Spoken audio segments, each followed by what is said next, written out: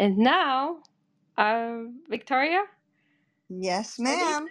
Okay, wonderful. Thank you. Yeah, thank you. And welcome, everybody. So happy to have everybody here joining us with our science news.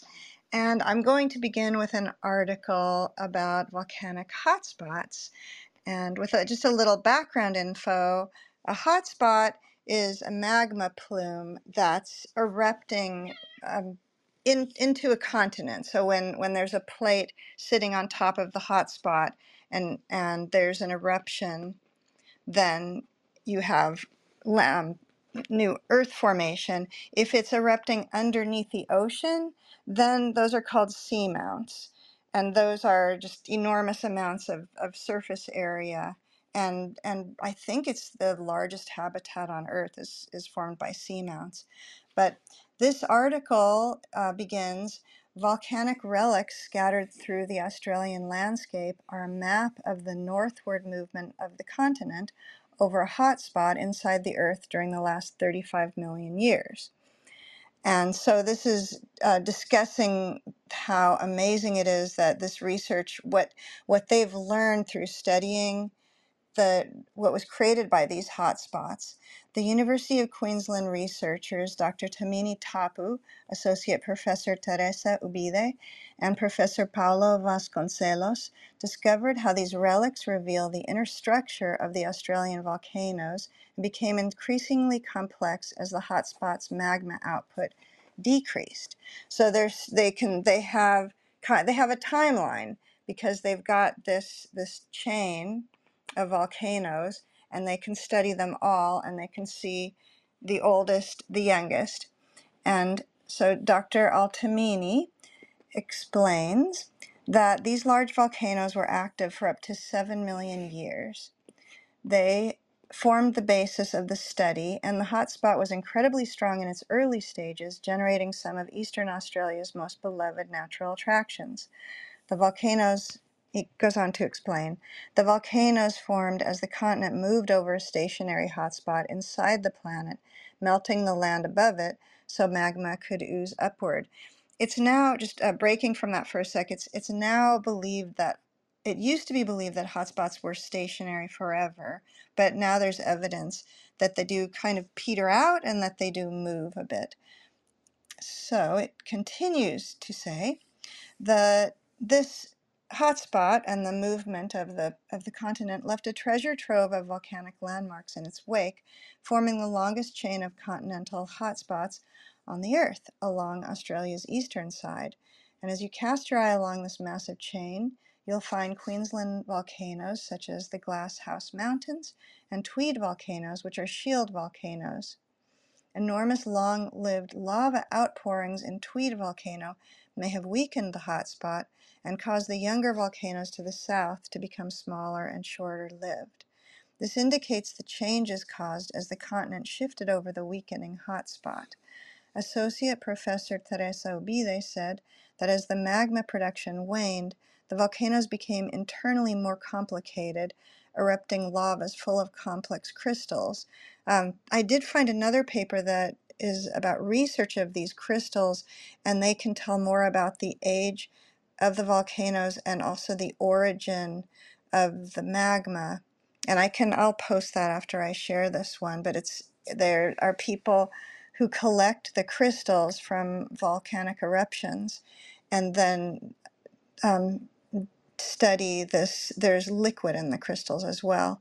So, going on, these little heroes hold the secrets of how volcanoes work inside and tell us that the late Australian volcanoes were full of magma pockets or reservoirs, Dr. Ubide says. As these cooled down and became more viscous, it became more difficult to generate eruptions, which may have been more explosive. We found that the arrival of new, hotter, gas-rich magma acts like a shaken bottle of fizzy drink, causing a buildup of pressure in the magma and eventually an eruption. He says that Australia's extinct hotspot volcanoes provide a unique laboratory for researchers to investigate processes leading to volcanic eruptions across the globe. The effect of erosion over tens of millions of years allows us to access complete sequences of lava that can be difficult to access in more recent volcanoes. So it's amazing. They can actually read the lava. It then makes it possible to reconstruct the inner structure of the volcanoes, sort of like opening a doll's house, which gives us a much better understanding of hotspot activity globally. This is particularly important given there are many active hotspots on Earth, including the Pacific and Atlantic Oceans, and in other continents, such as the United States Yellowstone volcano. So here, I'm in Oregon, and we have Mount Hood, and that is a hotspot. And then as well, they mentioned Yellowstone, and then the Hawaiian Islands are a hotspot as well, but that erupts above the surface of the ocean. And there are about 40 to 50 hotspots that are known on the Earth right now.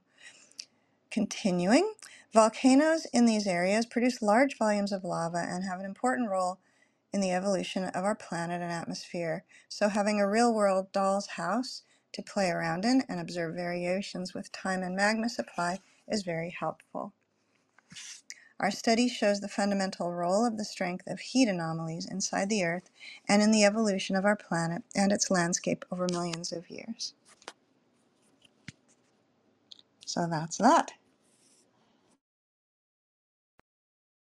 Super interesting. So, like, essentially, they're reading the volcanoes, like eruptions, to find out, like, not only like what's causing it, but like, I guess how the volcanoes work from the material that's spit out from it.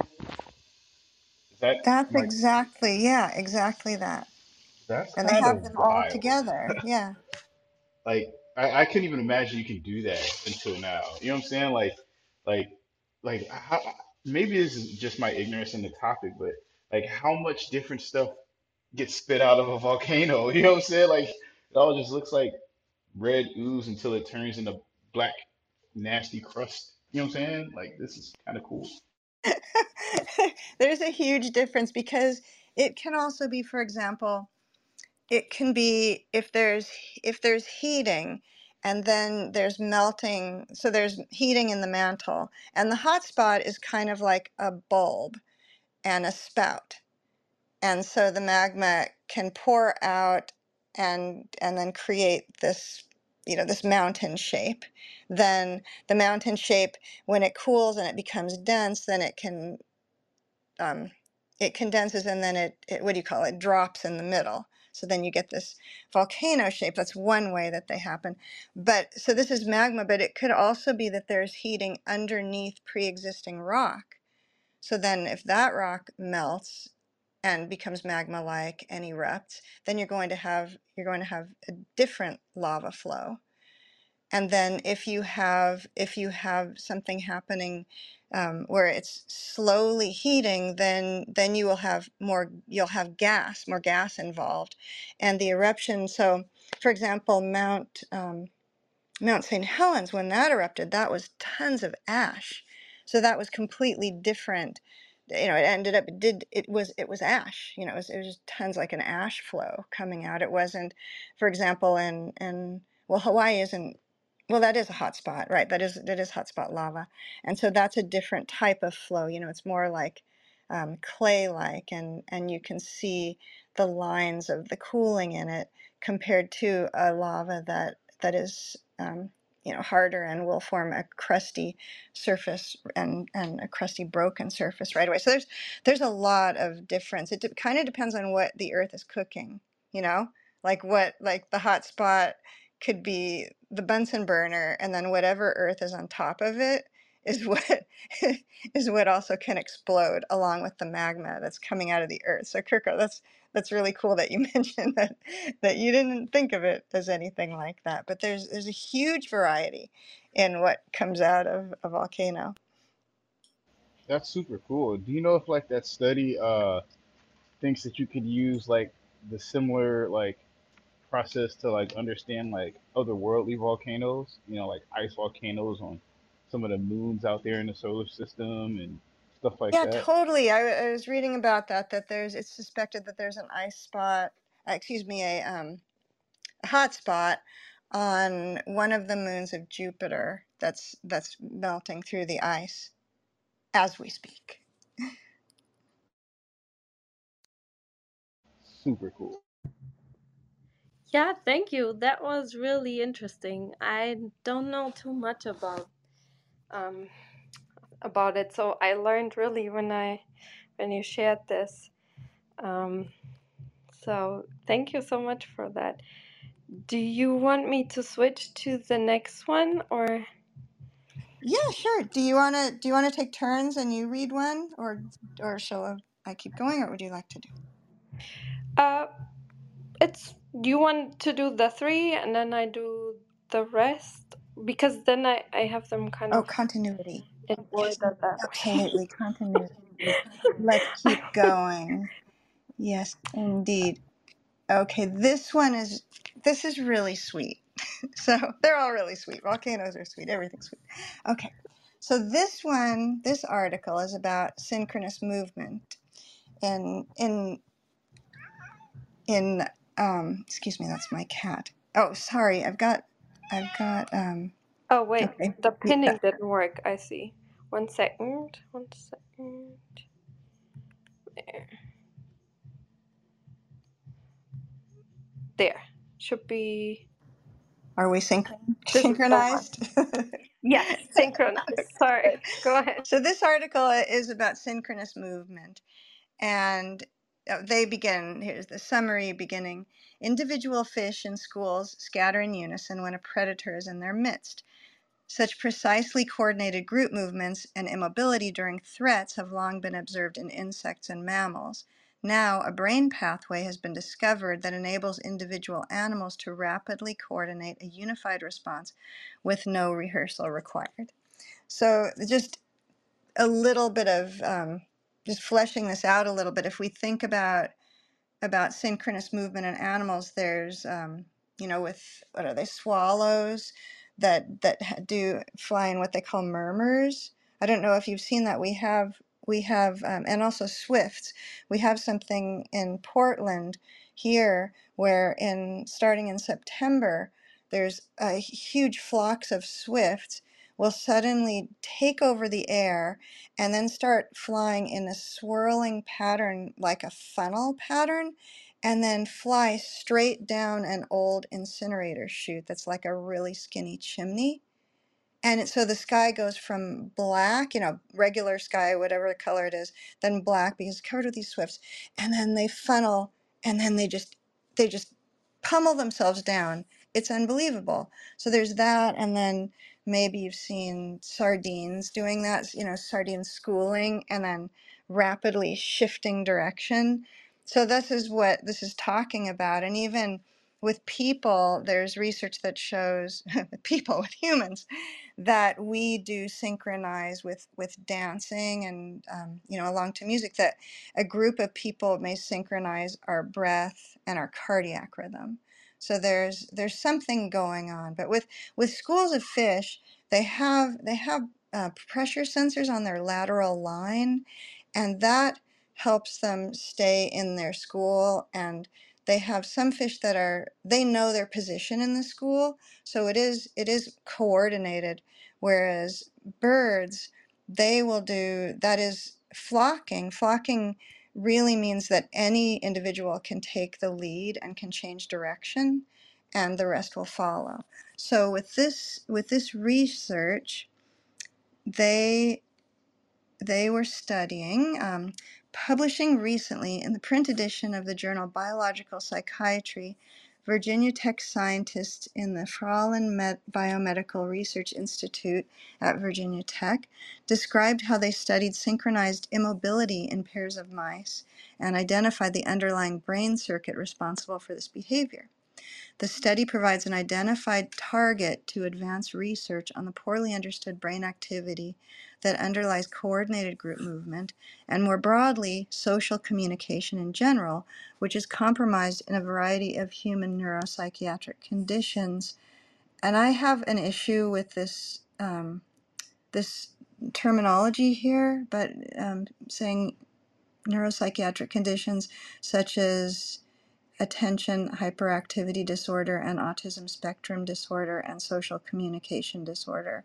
And I feel that that terminology will change in the future, and we already are using different terminology because speaking of neurodiversity does not, it's not ethical to term that a disorder. It's difference in communication, perception, etc. But I have a hard time with that word disorder.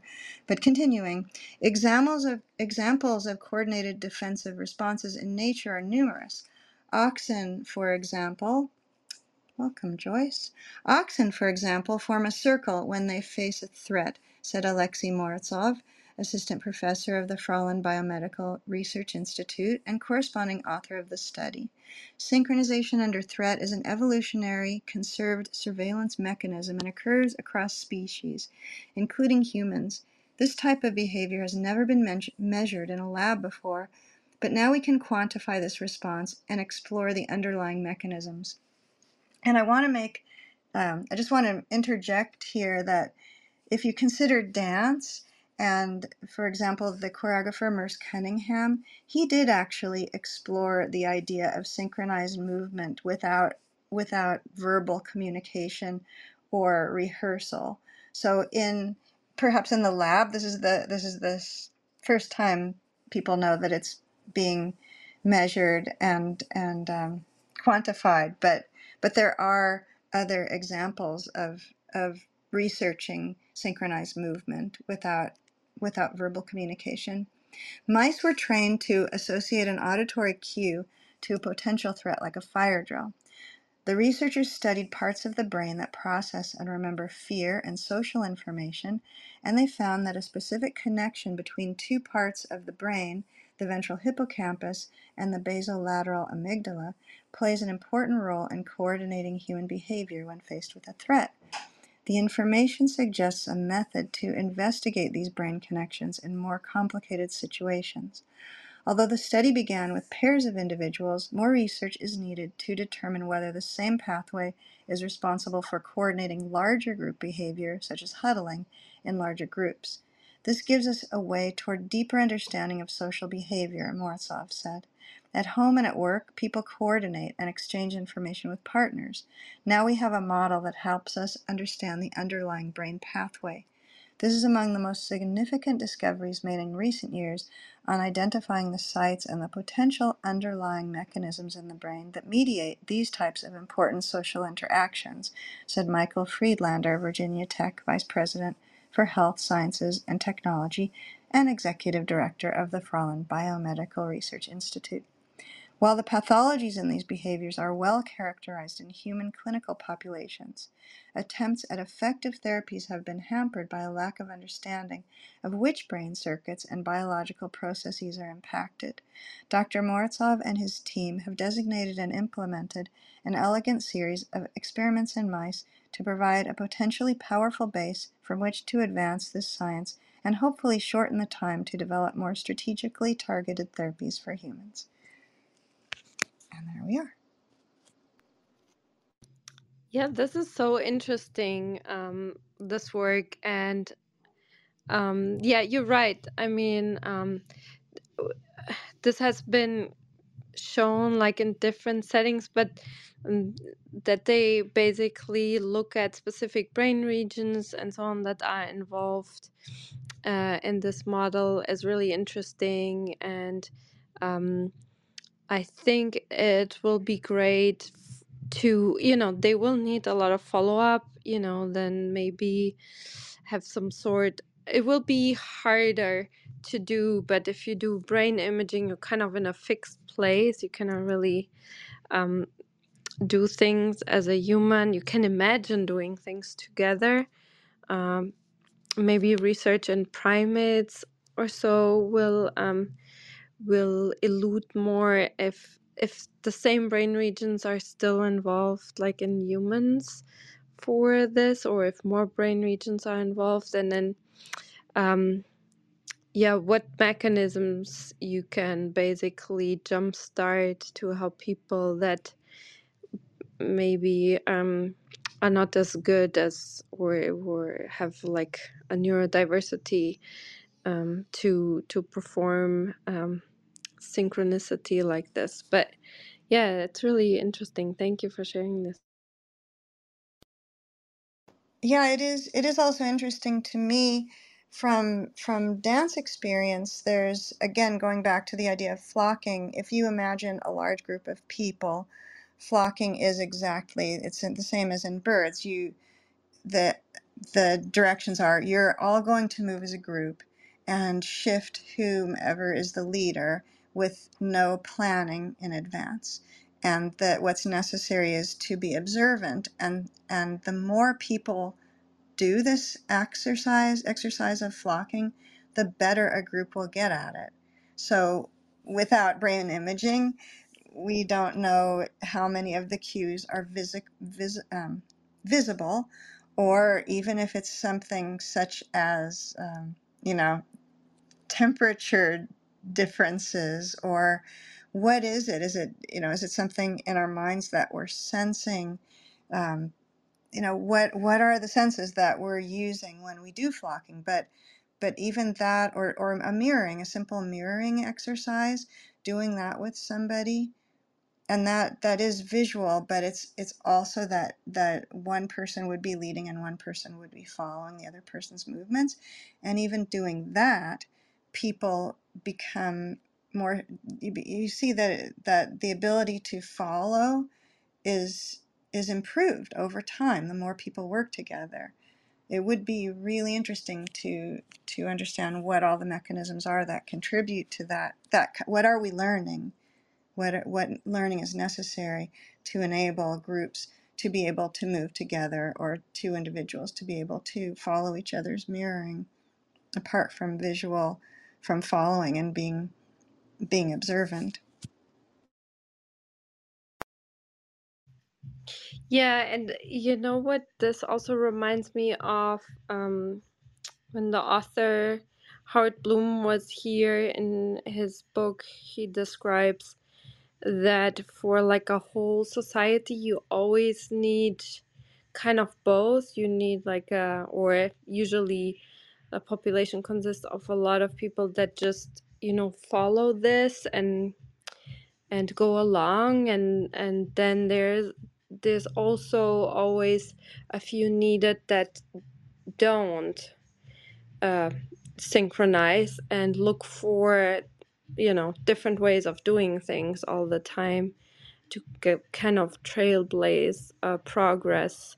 I don't know if you remember that discussion, but it kind of is interesting about neurodiversity, that we kind of medicate away nowadays a lot of people that think differently. And I always think about that for progress we need different types of thinking and synchronization or not.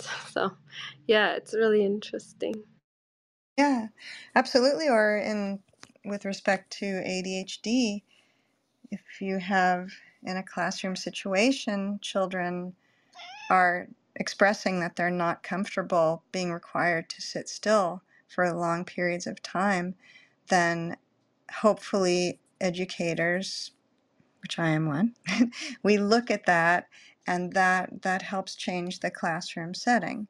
That helps people remember that we need to incorporate movement more frequently, and we need to have less sitting down. And so, when there's somebody who's saying this doesn't work for me, then we serve everybody when we recognize that as important and necessary input that maybe everybody isn't willing to give or isn't able to give because their discomfort level isn't as great.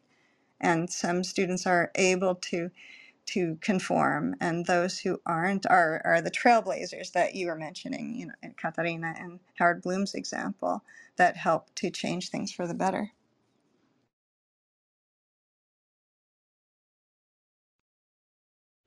When I heard this, you talk about this research article, kind of reminds me because my dad's a musician. Like when he would have like jam sessions, like you have all these different people, like pretty much essentially acting on their own accord, but it all kind of falls in together. You know what I'm saying? It's like they're doing their own thing, but at the same time, it's like synchronized. So it's kind of interesting because like I never really even thought about it how like nature does the same thing. That's super interesting.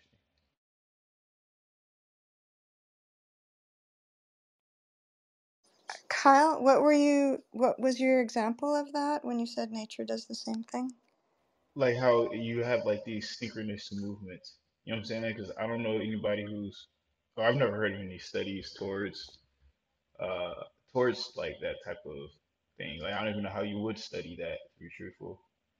Uh, but like that's the thing that popped into my head.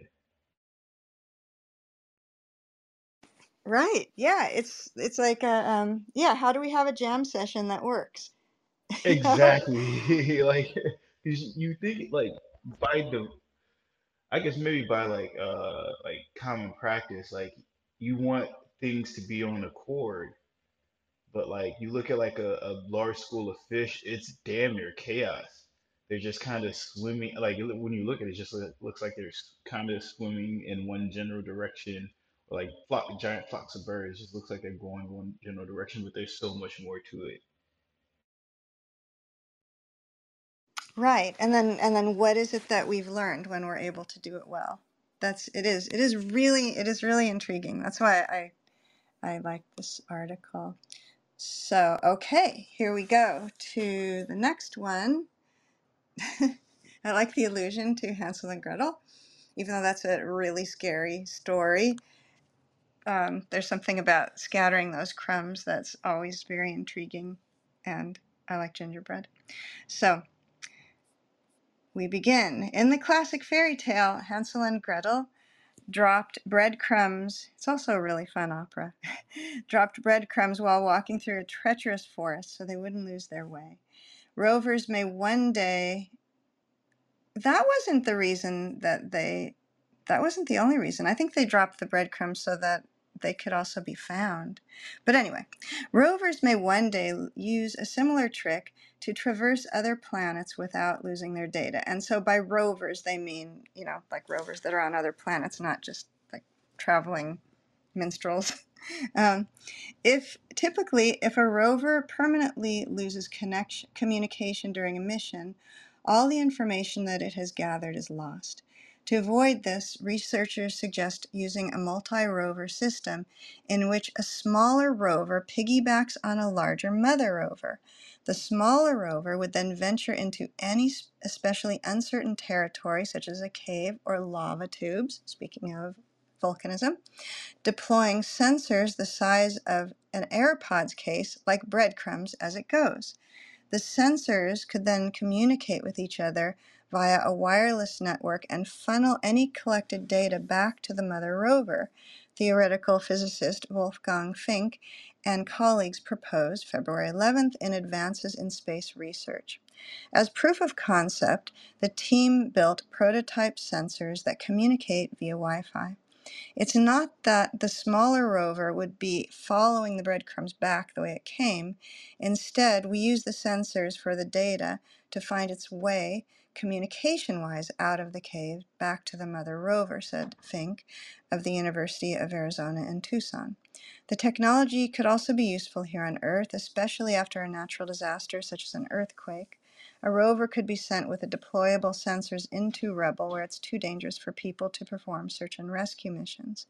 The breadcrumb-like communication network could allow researchers to cater to the essence of scientific exploration, Fink said, allowing rovers to overcome some of the constraints posed by tricky terrain.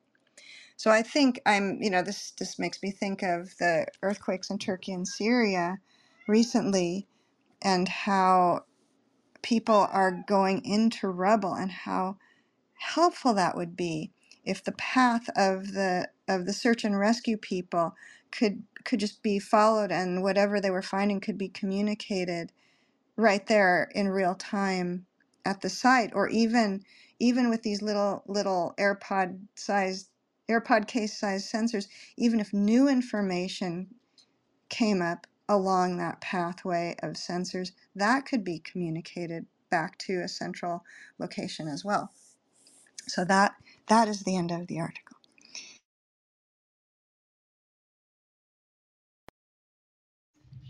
That's really it's a really good title, and it's really interesting hmm, to get an inspiration from a story like this.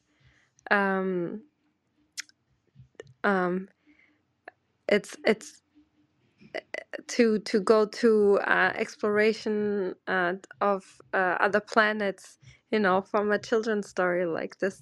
That's really neat and a really great storytelling, I think.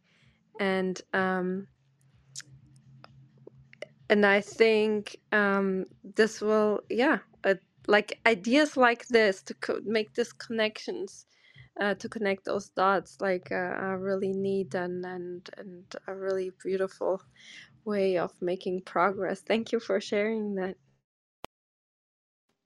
Yeah, and I was Uh, just thinking that in a way, I mean, it's not necessarily only a children's story because it may be just also, you know, embodying wisdom from long ago when they came up with that story. Maybe people use that for some or something similar in, you know, in their real life. Anyway, I'm done. Yeah, I'm noticing a theme here between these Hansel and Gretel's breadcrumbs, and then the synchronous movement of animals communicating with each other, and then the chain of volcanoes moving from one hotspot to the next and giving information about the Earth and the interiors. So didn't realize there was a theme, but apparently there was. So thank you. yeah, that's interesting.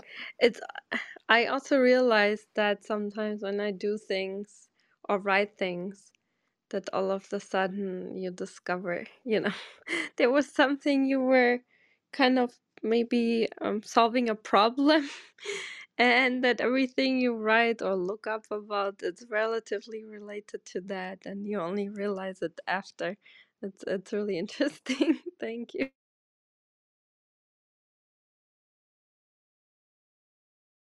Yeah, is it okay if we move to the next one? I have a bunch, but Let's go. Let's move let's on. say how many let's see how many we will manage to get. So let me post the link. I thought this one was pretty interesting. Let me see if it works. Yeah. The link looked so little. So okay, yeah. So nature nano syringes. I thought this was really interesting to harness bacterial machines for next gen medicine. Um, you know, bacteria, they have this system of delivering each other some information, especially to kind of become resistant to something, overcome something. They can inject each other with small pieces of DNA, and they are harnessing basically this yeah, this very ancient technology, if you want to say so, to deliver in a very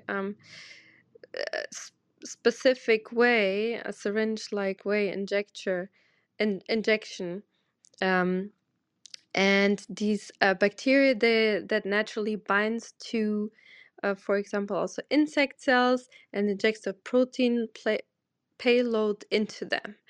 Um, this is the type of bacteria they use, and the researchers use artificial intelligence tool AlphaFold to engineer these syringe structures to deliver a range of useful proteins to both human cells and cells in live mice, which is pretty exciting. Usually you read about this and it kind of stays in like cell cultures, but that they achieved this also in alive mice is really cool. There's a really beautiful example of how protein engineering can alter the biological activity of a natural system. So Josef Kreitz, the first author of the student in Zhang's lab, I think it substantiates protein engineering as a useful tool in bioengineering and the development of new therapeutic systems. The delivery do you have that lately, that your websites jump around from the advertisements? So annoying. Delivery of therapeutic molecules is a major bottleneck for medicine, and we will need a deep bench of options to. Now the website is gone.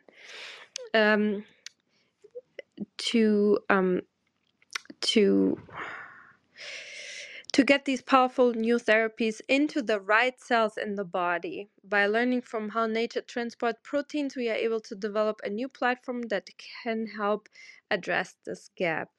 Um, So, injection via contraction, symbiotic bacteria use roughly 100 nanometer long syringe like machines to inject proteins into host cells to help adjust the biology of their surroundings and enhance their survival.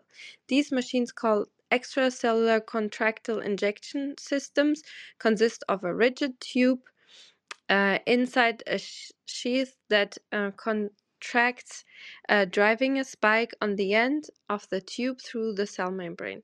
This forces protein cargo inside the tube to enter the cell. On the outside of one end, this injection tube, there are tail fibers that recognize specific receptors and latch onto them. And you can then engineer that to have basically a system that naturally targets specific cells, and then also deliver specifically engineered proteins you want to deliver to human cells by re-engineering those tail fibers and the proteins you want to deliver. Yeah, I think this is really exciting. It's very smart.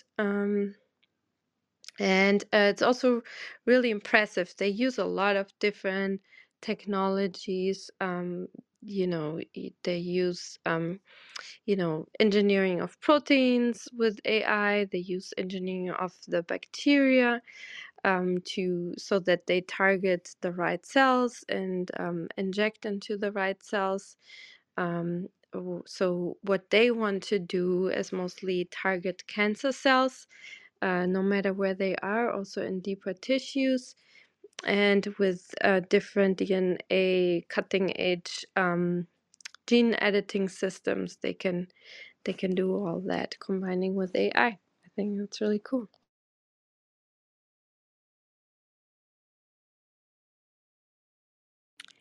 Okay, shall we move on to? Yeah, sure. I was saying is this structure similar to, I'm not sure if I pronounce it correctly, the pilus or the pilus of the bacteria that they use to attach and then transfer genetic material? Yeah. So there are Is that two ways they inject. They have that, and then they have a type of bacteria that inject also into other, like their host organism, also stuff. So and they use that type of bacteria. Yeah, but it's the same system basically. Yeah. Yeah, so we're making use of that system is what this is talking about. Yeah, exactly. Yeah, the theme today could be what's old is new, or or there's nothing new under the sun, or something like that. Yeah, it's fascinating. I'm kind of looking at what is the difference between that and viral injection of genetic material. Although I mean the scale is different, but the They can mechanic. inject proteins. The virus can only inject very small amounts of RNA or DNA, and these can also inject proteins. I think that's the I see, difference. right. It is a huge scale. Yeah, thank you. Thank you.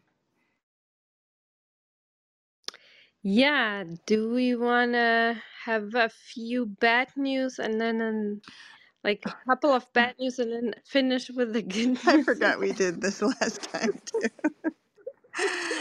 Yeah, I guess I was just thinking of the bacteria forming a union, like a bacterial Oh, syringe really? union. Okay, yeah, sorry, go ahead. Yeah, so we have always good and bad news, so let's get the bad stuff.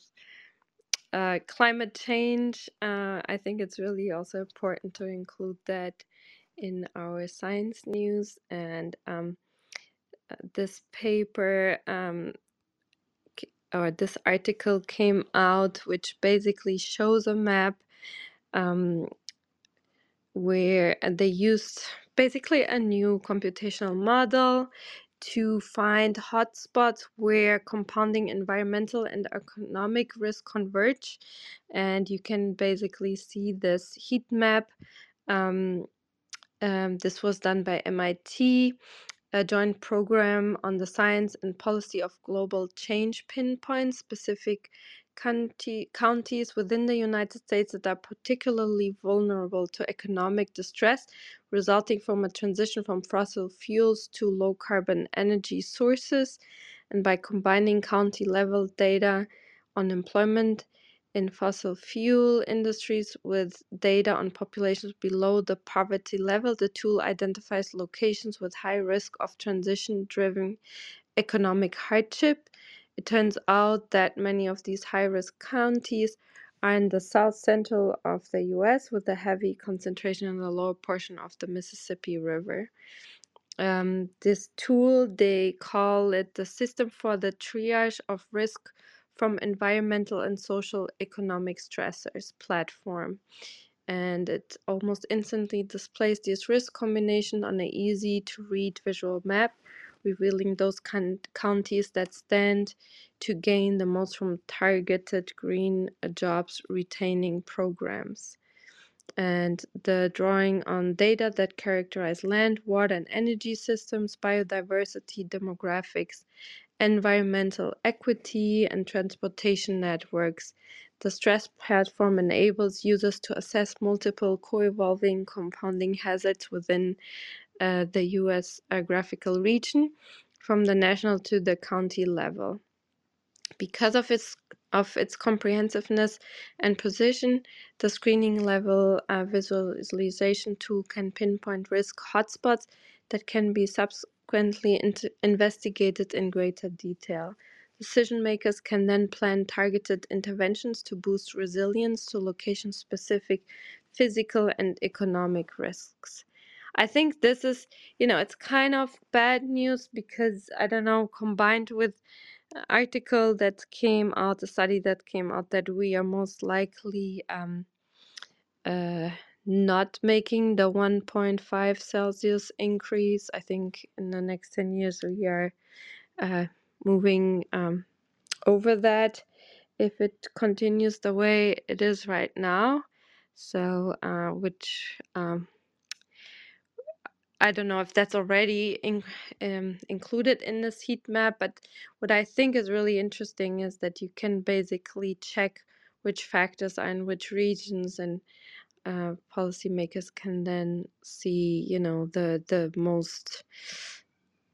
the highest risk factor of resilience to go down and hopefully address that. Um, so yeah, I think it's really important. Yeah, I think that's good. I've often thought that, in some parts of the country there's political opposition to change because of the job situation. But if they were to, locate, green industries there, then it could make it a lot better.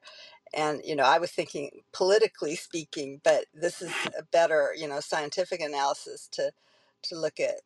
It's not necessarily locating it in the most politically crucial areas, which also might be important to get things passed, but also in places where it's identified where it's going to be the most hardship. So sounds good. Yeah, this room. Oh, sorry. Go ahead, Katarina. Oh, no, please go ahead. Well, I was gonna say this reminds me of something that's proposed and happening in Atlanta. I don't know if you've heard of Cop City, but there's this. They have a huge budget for Well, they want the public cost is 33.5 million to build this fake city next to a poor working community, which has been underfunded and under-resourced. And they're building. It's a police training facility. They propose a bomb detonating site to be placed near a juvenile facility, and it's hundreds of acres of the Wilani Forest, and which is the largest urban forest in the U.S. So it's if we're talking about climate justice, people really need to understand that environmental racism is happening, and that we need to look at this problem, exactly as you're bringing up with this map, doing this kind of triage, that it's talking about who is affected and where exactly, so that it helps people know, really what kind of suffering is happening. I think Kyle mentioned something about that in the chat. Yeah, how many people will suffer as a result. So it's yeah, Cop City is really something to know about and to speak up to your legislators about stopping. It's a horrible, horrible thing to imagine, destroying hundreds of acres of forest. And consider all the benefits of forest land to people and to our health, our mental health, our physical health, and destroying that in favor of creating a training facility for police. Yeah, that's horrible. And we had a guest speaker here that showed how much it improves mental health to just spend half an hour in the forest walking around, and how the stress hormone levels and all kind of biomarkers improved by doing that, which was really interesting, and a really well done, with controls and everything, study from Berlin, the Charité, I believe. And another thing is also availability to switch to new modern technologies and renewables. Just in the city, for example, here in New York City, availability of charging cars on the street if you have an electric vehicle.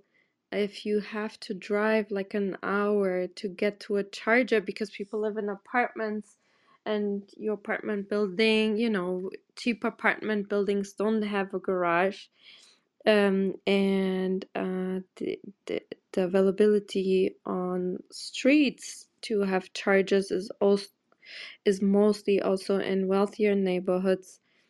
All of this will make people not, excludes a lot of people from participating and moving on, and to renewables, and also having jobs in those areas. So it's been discussed here in the city.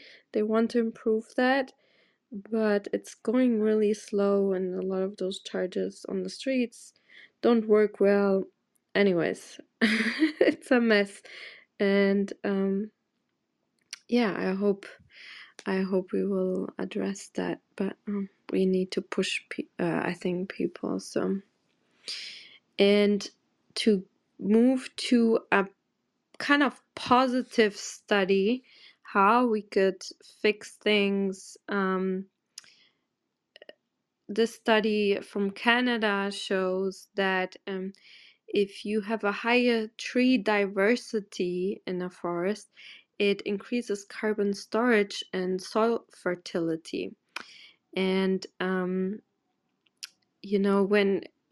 we have a lot of forests that are used for wood production, and the replanting tends to be kind of a monoculture forest.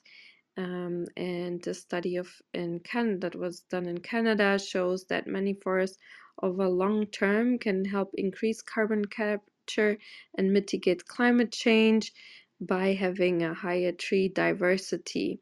And the study was published in Nature, and it's the first of its kind to show the sustained benefits of tree diversity on a large spatial scale in terms of storing carbon and nitrogen in the soil.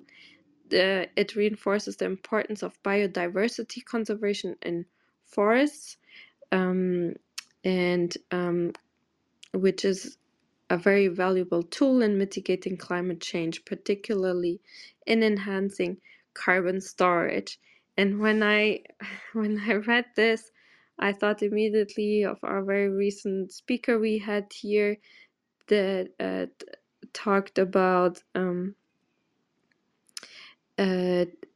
how microbiome changes with climate change, and also then carbon capture. He studies this in California, and then he has like this different lands where he creates this different environmental factors like droughts and so on, and shows that then different microbes survive, and that and with a lot of droughts, for example, a lot of microbes that uh, do this carbon capture, they kind of die, and the soil will be less fertile and also be a less effective carbon capture tool. And I wonder if we should invite these authors and kind of ask also the microbiome soil speaker that was here come and incentivize them to collaborate, because I would assume that this diversity increases also diversity in this soil microbiome, and that's why carbon capture is way more efficient. What do you guys think? Go ahead, Joyce. Yeah. I don't know if many of you know Philip Owen, who has and he's in a lot of other environment rooms, and he always talks about a tree plantation is not a forest, and he's in South Africa, and he says that there's these big eucalyptus plantations that they're kind of advertising as being green and storing carbon, but that they really don't uh, store carbon anywhere near as well as the natural grasslands and the diverse natural ecosystems. So that's a very what you were talking about is a favorite topic of his. I'll put the name of his house in the chat, and anybody, and yeah, and he'd probably love it if you had those speakers come. Anyway, thanks. I'm done. Yeah, thank you for that feedback. Oh, go ahead, Victoria. Yeah, sure. I think it was 2 weeks ago, the article that I shared about fungi, and it was called Mushrooms and Their Post-Rain Electrical Conversations. And we were talking about this, that there's it's the mycorrhiza that are connecting everyone's roots, and that they're both fungi are both internal to the roots and external, and they have different types of conversations that they enable for the forest.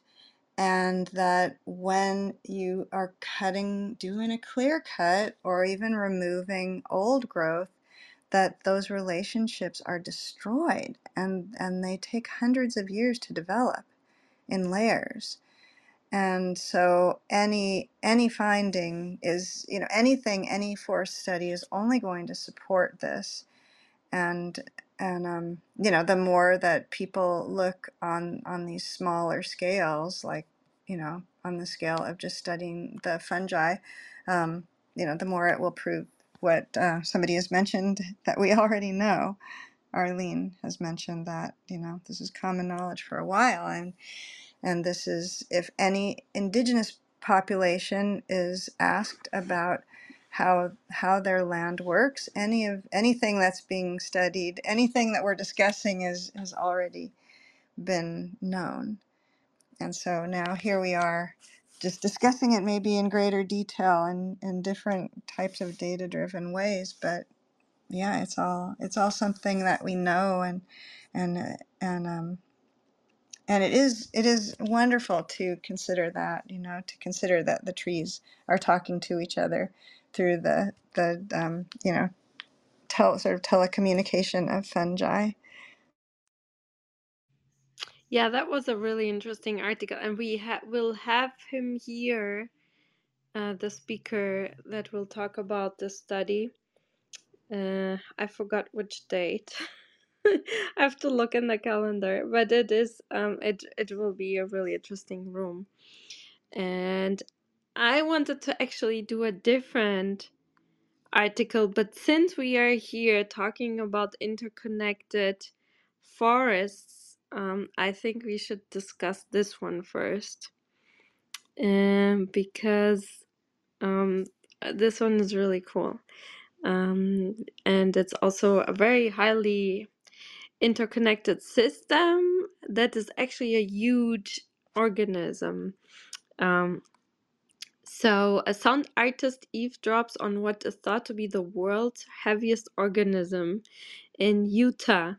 A huge group of aspens is considered to be a single organism. So, as I said, it's the world's heaviest living organism, a forest of one tree that is thought to take the crown. Now, a sound expert is listening into the quiet group in an attempt to hear its secrets. Known as Pando, Latin for I spread, the 40,000 genetically identical quivering aspens in south central Utah are considered to be a single organism, with the trees actually branches throughout to be connected by a shared root system. The upshot is a vast living entity thought to be thousands of years old that covers 43 hectares, with a dry weight of about 6 million kilograms, making it potentially the Earth's heaviest living organism. But it is also an organism in danger, with experts warning Pando is probably dying off due to human actions. Now, an acoustic artist has revealed how he has delved deep to uncover fresh insights into the tree. This project began with a question: what is the sound of one of the world's largest organisms? Um, said Jeff Rice, a sound artist in the presentation at the meeting of the Acoustic Society of America in Chicago. The endeavor was first just an art project for the nonprofit group Friends of Pando. I recorded pretty much everything that I could possibly record, Rice said in an interview. Um, and then looking for new ways of listening to the tree, Rice placed a hydrophone inside the hole at the base of one of the branches and lowered it down to touch the roots. It was just an experiment, and I honestly didn't think I would get anything. And when he put on his headphones, he was in for a surprise. In one recording made during a thunderstorm, an eerie, deep rumbling can be heard. What you're hearing, I think, is the sound of millions of leaves in the forest vibrating the tree and passing down through the branches down into the earth. Fascinated by the approach, the pair carried out an impromptu experiment. Audit pounded on one branch of Pando while Rice monitored the sound at the roots of another branch about 100 feet away. What we were doing was not science, it was just sort of exploration. While Audit's pounding was not audible through the air, a thump was detected through the hydrophone. That suggests that there's a connection between these different branches in terms of sound. What we're hearing is not just this one branch that we're listening to, but many branches around us. However, the results do not necessarily provide evidence of a connected root system, not least as the sound could be traveling through the soil. Professor Paul Rogers, an expert on Pando at Utah State University, who was not involved in the work, said it was not known for certain that the branches of Pando were connected by the root system, and welcomed Rice's acoustic work. However, it should be treated as an experiment at this time, which needs to be demonstrated via strong scientific support. For Rice, however, it seems his initial question has been answered. I think the sound of Pando is really the sound of all of the parts of it. It's the birds that are living in the tree, and it's the insects, and it's the wind and the leaves, and it's the vibration of the earth, and the potential sound of the roots. And so I see it as really a great way of understanding the interconnectivity of Pando and also soundscapes in general. I think this was really cool and kind of related to the fungi system, and maybe, if the guys that did the fungi system recording, um, if they would help them, that would be perfect. That's a great thought. I love that. I mean, there is a lot to think about, like with respect to statics and resonance and, and how the acoustics works in there. And I guess they need to know what's connected to what, but couldn't they do that with, sonic resonance and yeah, I just love this thought. It would be nice to get a recording and play it in here. Maybe I can find it. Yeah, I will definitely ask him in the discussion if he doesn't want to look into Pando next. Probably won't work, but because most of the time people are very specialized, but maybe he can provide some insights to the Pando Foundation how to do it, and they can then do this more in the scientific way. It would be really interesting. I see a few links that say listen to the sound of the pando. So I'm when I find it, I'll play it. Oh, great. Yeah, thank you. Okay, I had way too many articles, but two I thought were kind of really interesting and exciting. Well, interesting one and useful the other one. So, yeah, this will be hopefully very useful in the future. A lot of kids, these peanut allergies and other allergies can be really life-threatening, especially for kids. They don't know, if they're in a school that they're not careful, they don't know what they're eating, and then they get into these life-threatening situations and are surrounded by people many times they don't know what to do.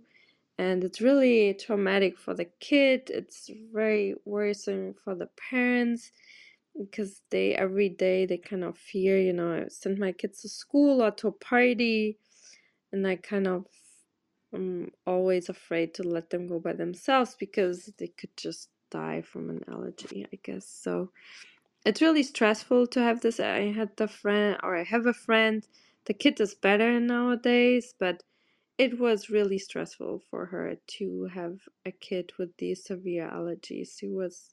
When the doctor said, they did the treatment, when the doctor said, okay, now it won't be as life-threatening anymore, like, she was like crying and so relieved. And so I think this will be really great if this works and won't be too expensive for people to actually use. So an experimental skin patch is showing promise to treat toddlers who are highly allergic to peanuts, training their bodies to handle an accidental bite.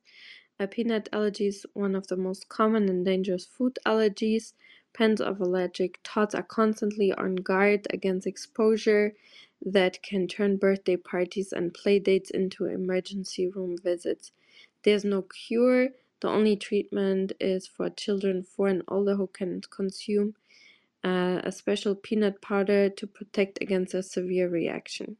The patch named Viaskin aims to deliver that kind of treatment through the skin instead. The major test with youngsters ages 1 to 3, help those who couldn't tolerate even a small fraction of peanut to eventually safely eat a few.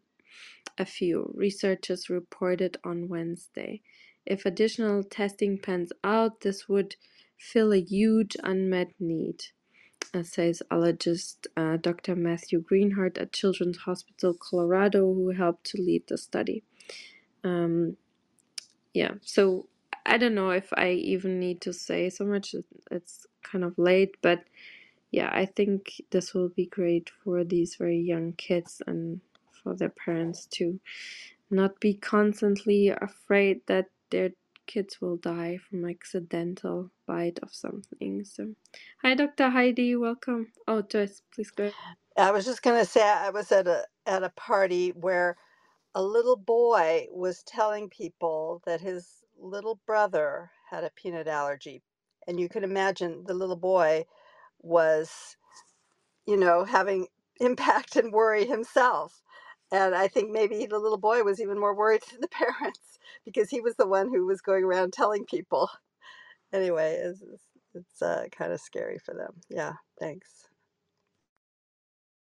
It's also helpful because it brings something like this helps to bring credibility to something that shouldn't need the assistance of increased proof of credibility. But how many times have you heard people make fun of people with allergies, peanut allergies, and complain about just the difficulty of making sure that people's allergy needs are respected.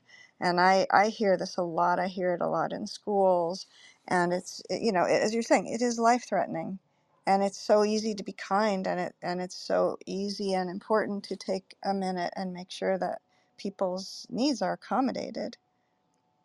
So this is really exciting. Thank you for sharing this. Great to see you, Dr. Heidi. Thanks for coming. Thank you, Victoria and Katerina and Joyce. Yeah, you reminded me of something very important. Actually, it may not relate it to the skin batch and the allergies, but it's really important to raise the awareness. While Joyce talking about the little boy, very worried about his brother, I feel that health awareness, it's really important. It's a very strange cases nowadays. I'm doing some research for the public health, and some of the kids for parents actually overdose the antibiotics. They cause them diabetes because of the excessive use of antibiotics. So people not taking it serious sometimes, and I don't know how they get around. Sometimes, like in Australia, it's with prescription, and you can take antibiotics without prescription. But in some countries, they actually can go and get the antibiotic over the counter.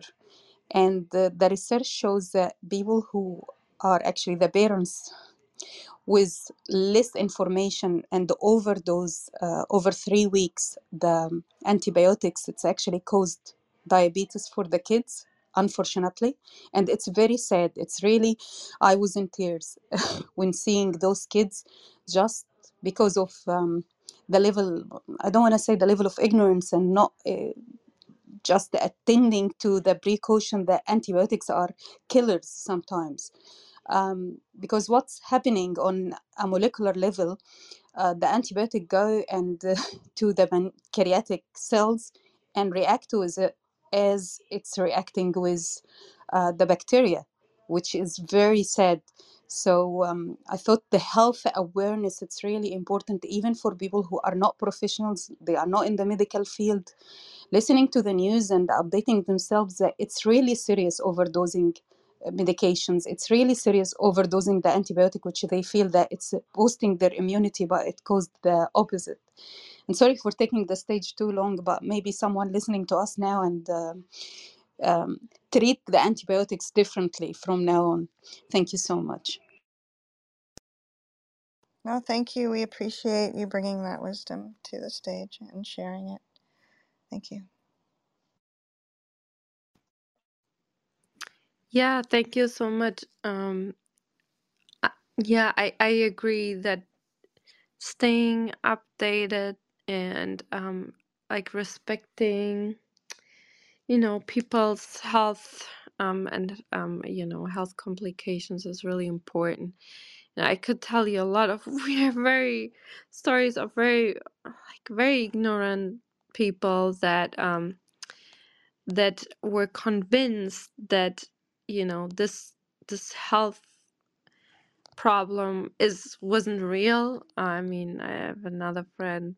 Our kids have a lot of allergies too, and they moved back to Germany, and their friends there, or like school parent friends, didn't believe in allergies.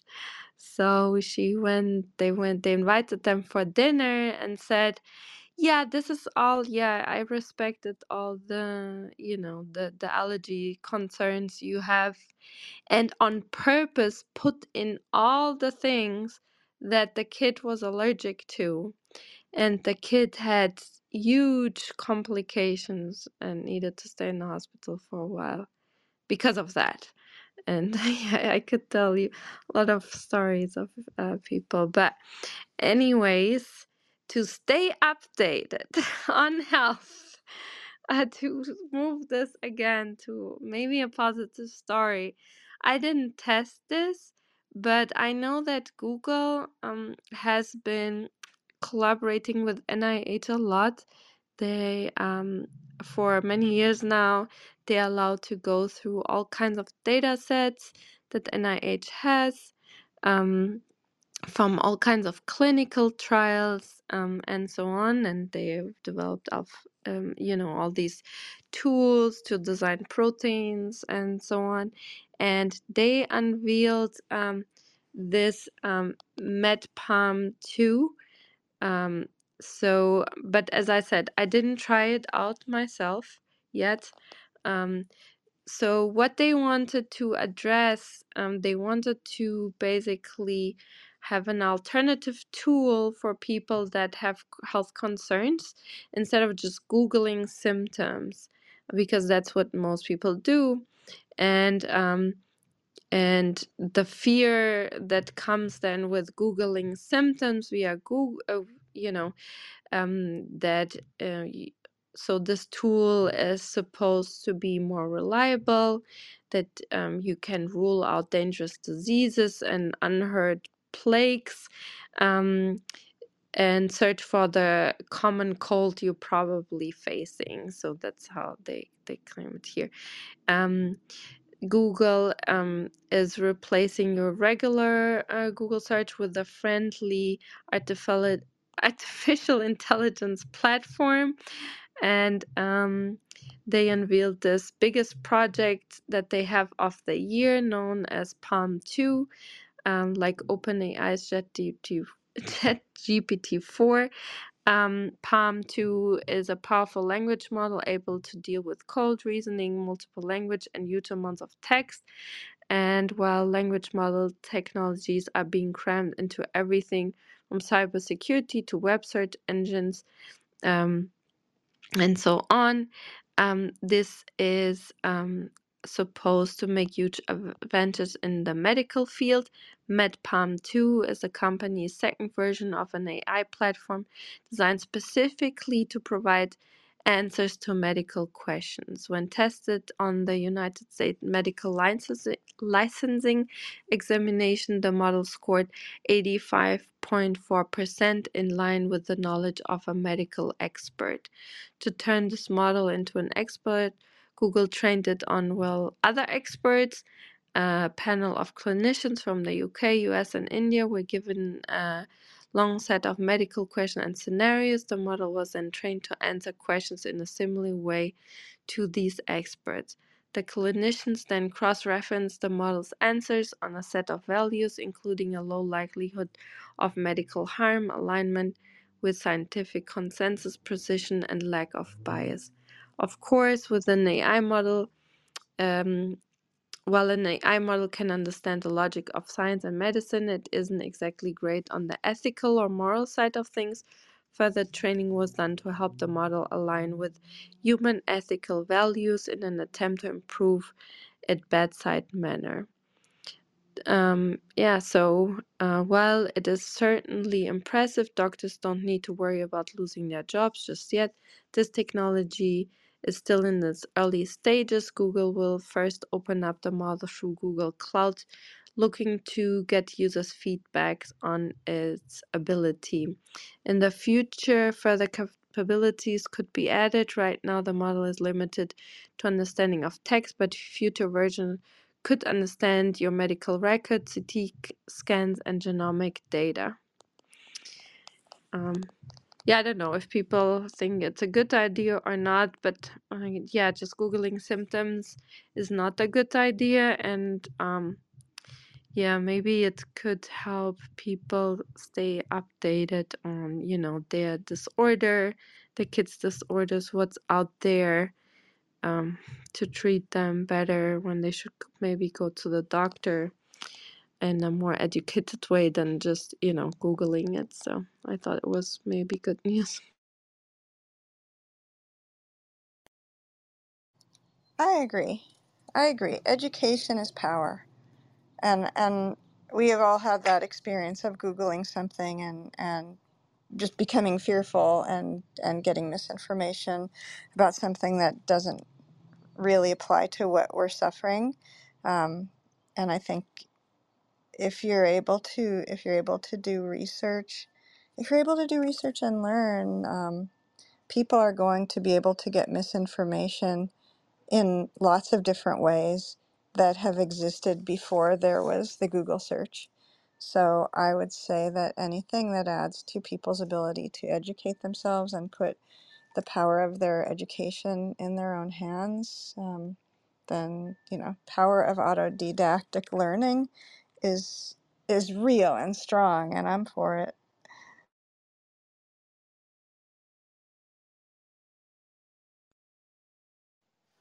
Yeah, and it makes me think of, I don't know how they handle it exactly, but, there's the story of how medical students end up feeling like they have every disease imaginable because they're reading about it so much. Uh, you know, and of course, when, a lot of diseases can be so many different things, anywhere from a fatal cancer to, something that just goes away on its own and be ignored. So I don't know quite how they balance that fear versus information issue.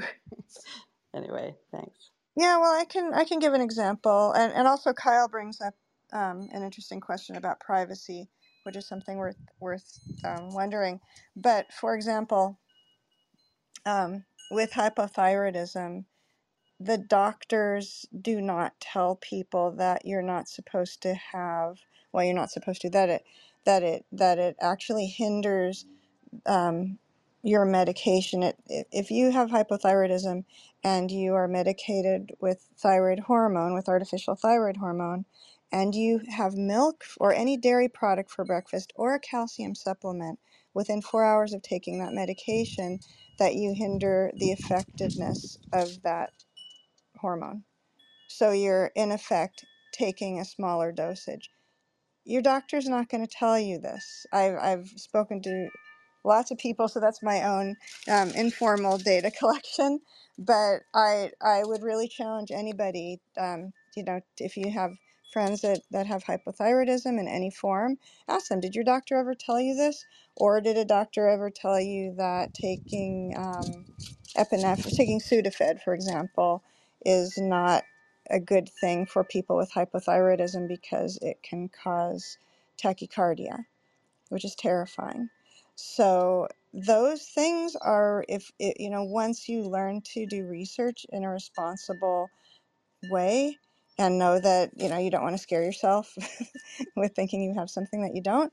But again, we shouldn't let fear prevent the dissemination of wisdom. So the fear of something going wrong, it would be better to err on the side of arming people with wisdom, I believe, and I trust that to be true, because as I said, people can get misinformation in lots of different ways that have nothing to do with the internet.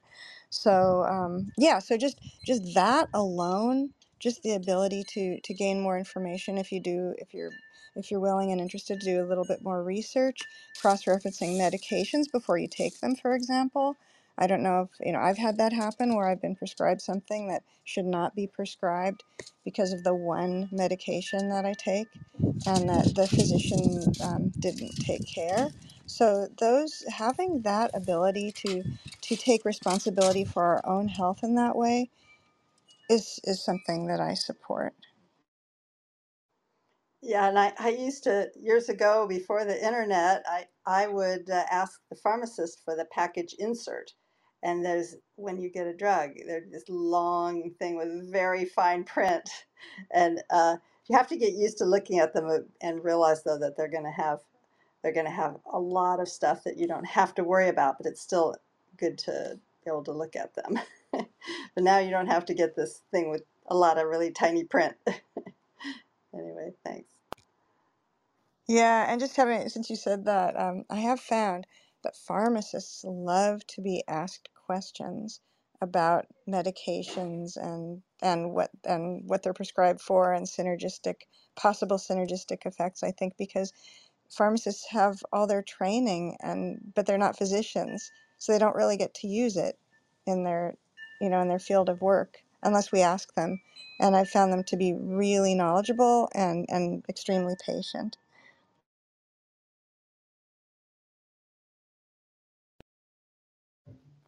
Uh, yeah, it's interesting because not sure how it is right now, but pharmacists in Portugal used to be really important, and it was also a public job, so you would get assigned a pharmacy, in places where you would need to have them. So they were kind of, for many people, especially in villages and so on, like the first person you go if something is going on. And they would be allowed to, give you, not antibiotics anymore, but a lot of things they were allowed to assess and then give to you.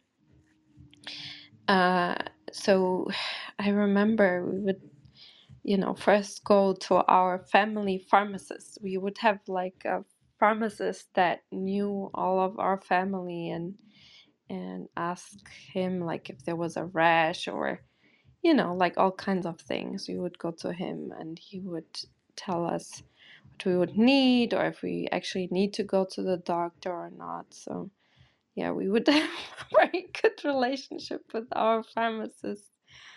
He knew all of our family. So I don't know if that's the case in other countries too, but yeah. Anyways.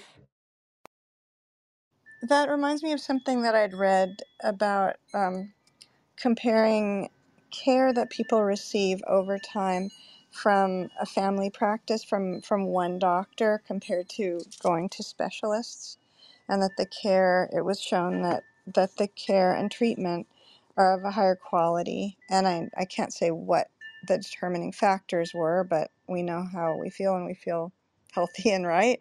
Um, but that, but I wonder if that using this AI could be analogous to having one physician, because all of your data, even though doctors, compare data, but if there's some AI model that's collecting all of your history, all of your medical history in one place, and then you can access that, and then your doctors could access that, and you don't have to send it this and there, and remember to have your records shipped over. Maybe that's something, sort of a byproduct benefit of this kind of model.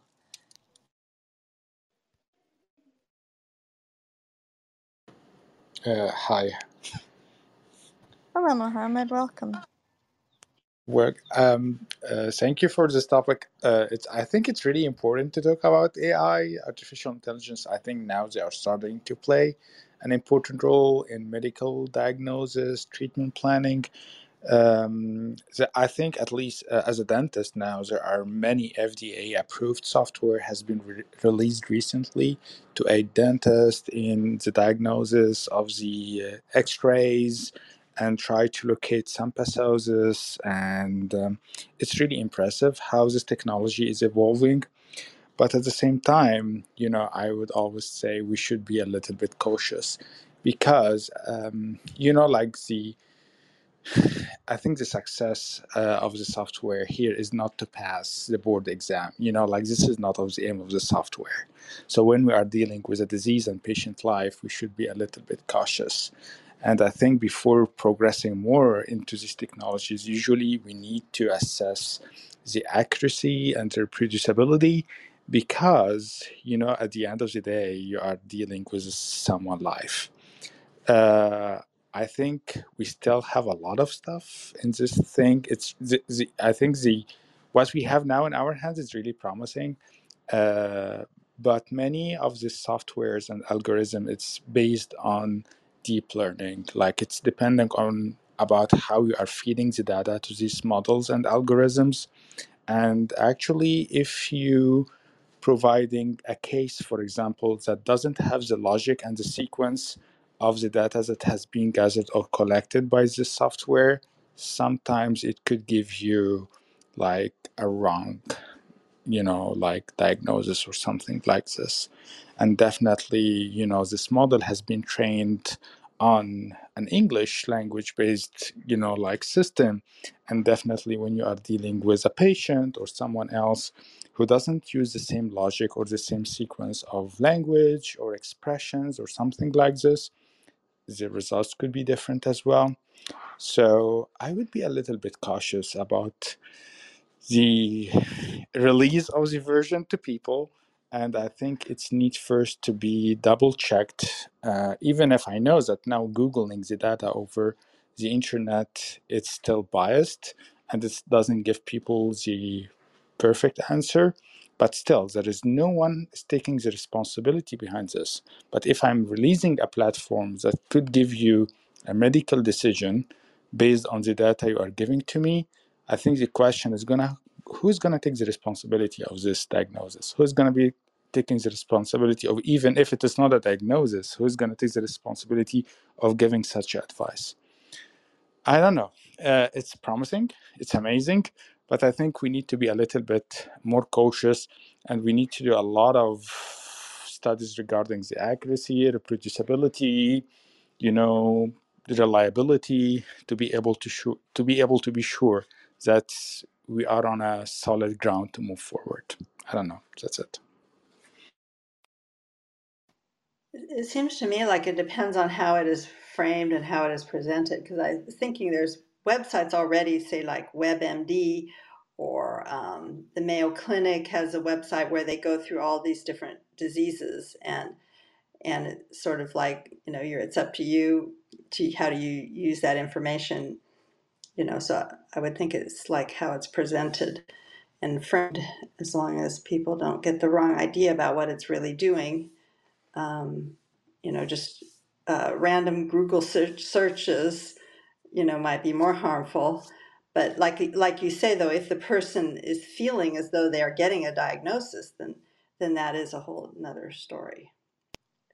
So anyway, thanks. Yeah, I agree, definitely. There are many trusted websites that provide information about disease, like WebMed and other websites.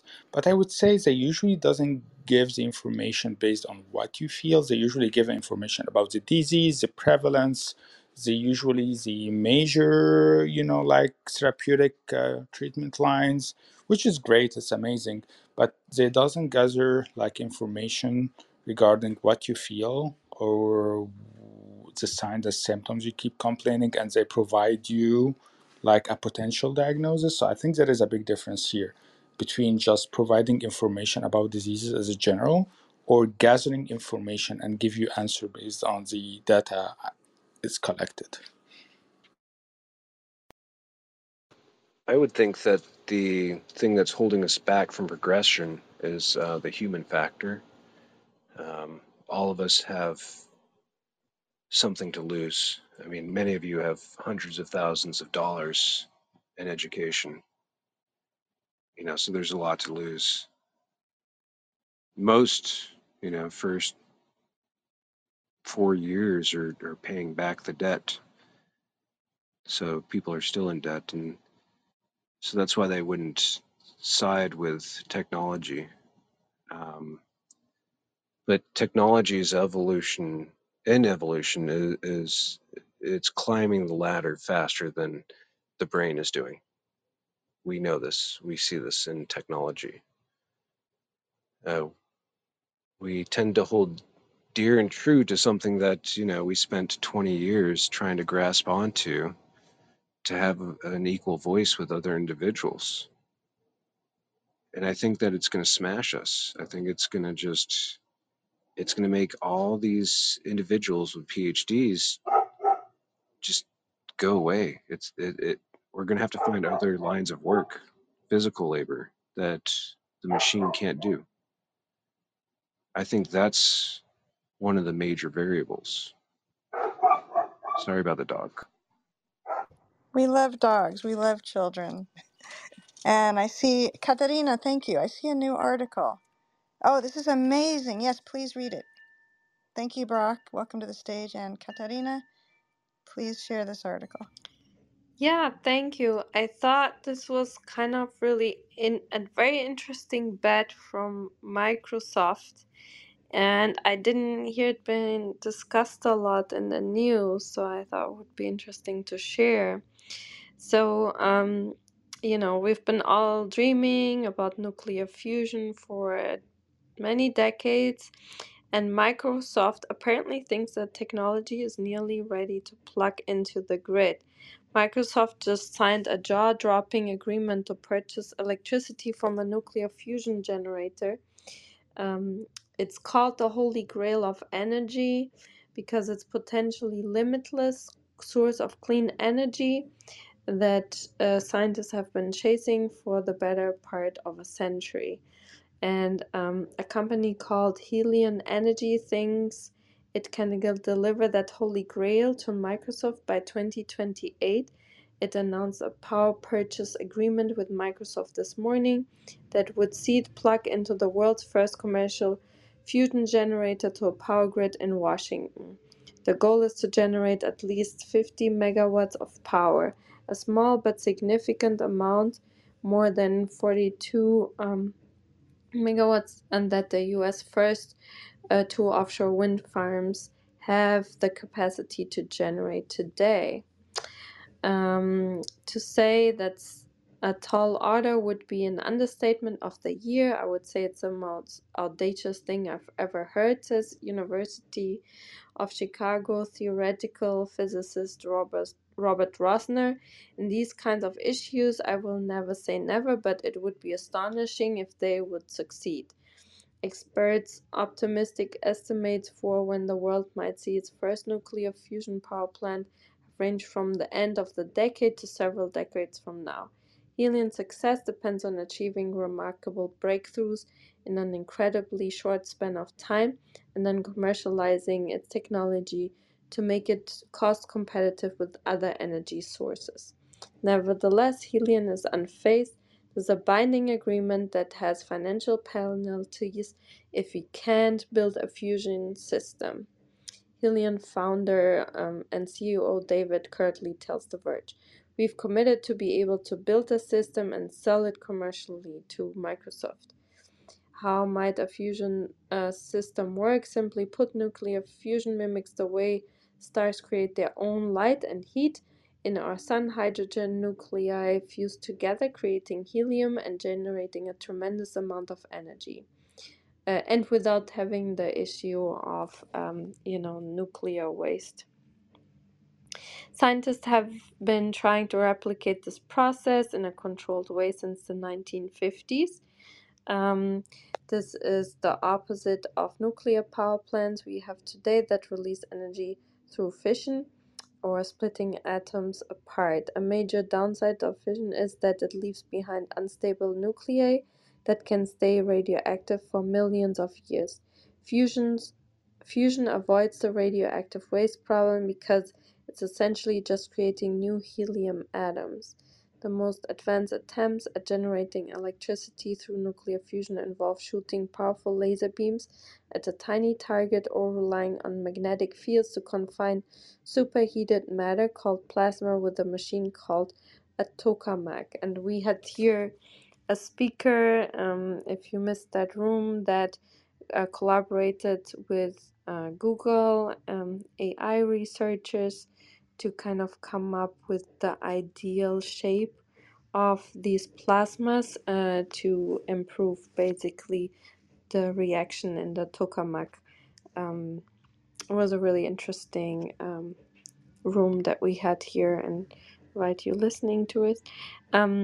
So Helion uses so the company is developing a 40-foot device called a plasma accelerator that heats fuel to 100 million degrees Celsius. It heats deuterium and helium-3 into a plasma and then uses pulsed magnetic fields to compress the plasma until fusion happens. The company has a YouTube video that's in the article that illustrates the process in detail, and Helium claims that the machine should eventually be able to recapture the electricity used to trigger the reaction, which can be used to recharge the device's magnet. We electrically recover all the energy we put into the fusion so that we can actually build systems that are smaller and cheaper, and we can iterate on them a lot quicker. This is an exciting announcement, and many in the community will be keen to see technical details, says MIT School of Engineering distinguished professor Anne White in an email to The Verge. So, yeah, they're waiting for them to publish their work so that they can analyze it. And in December, lasers achieved a huge breakthrough called fusion ignition, meaning that for the first time, researchers were able to trigger fusion reaction that resulted in a net energy gain. That's a major milestone Helion has yet to accomplish, though. Well, anyways, I think it was, and if that works, it can solve so many problems. Especially, it can be scaled. If it can be scaled, you know, we can do carbon capture cheap, we can clean up the environment in a cheap way, and produce clean energy for everyone very cheap, so that it would basically become kind of a free essential source everyone has available, and go from there. I mean, it would be amazing. I crossing fingers that Microsoft bets actually, is a sound one. So isn't helium-3 only obtained in space, not on Earth? It's like something that we've gathered from the moon, actually. So isn't it extremely expensive per quantitative unit?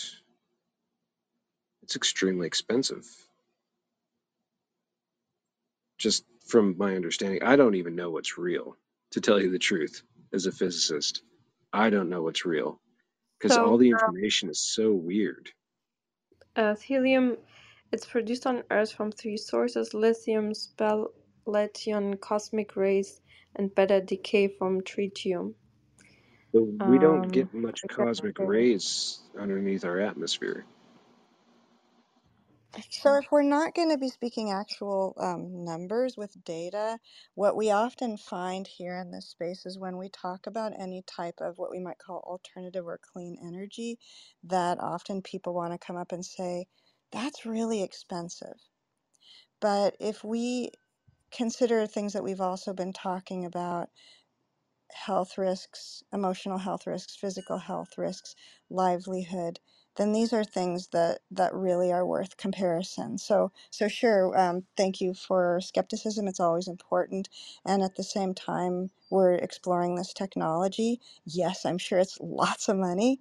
And the costs of people's entire lives, children who are growing up with asthma, Dr. Heidi mentioned diabetes. This list goes on and on. So yes, I'm sure lots of room for skepticism. Let's move forward and let's hear about how it can be applied, the uses, what other things it can replace. The benefits of that are amazing and really exciting to consider. Madam, may I ask just one more question, if you don't mind?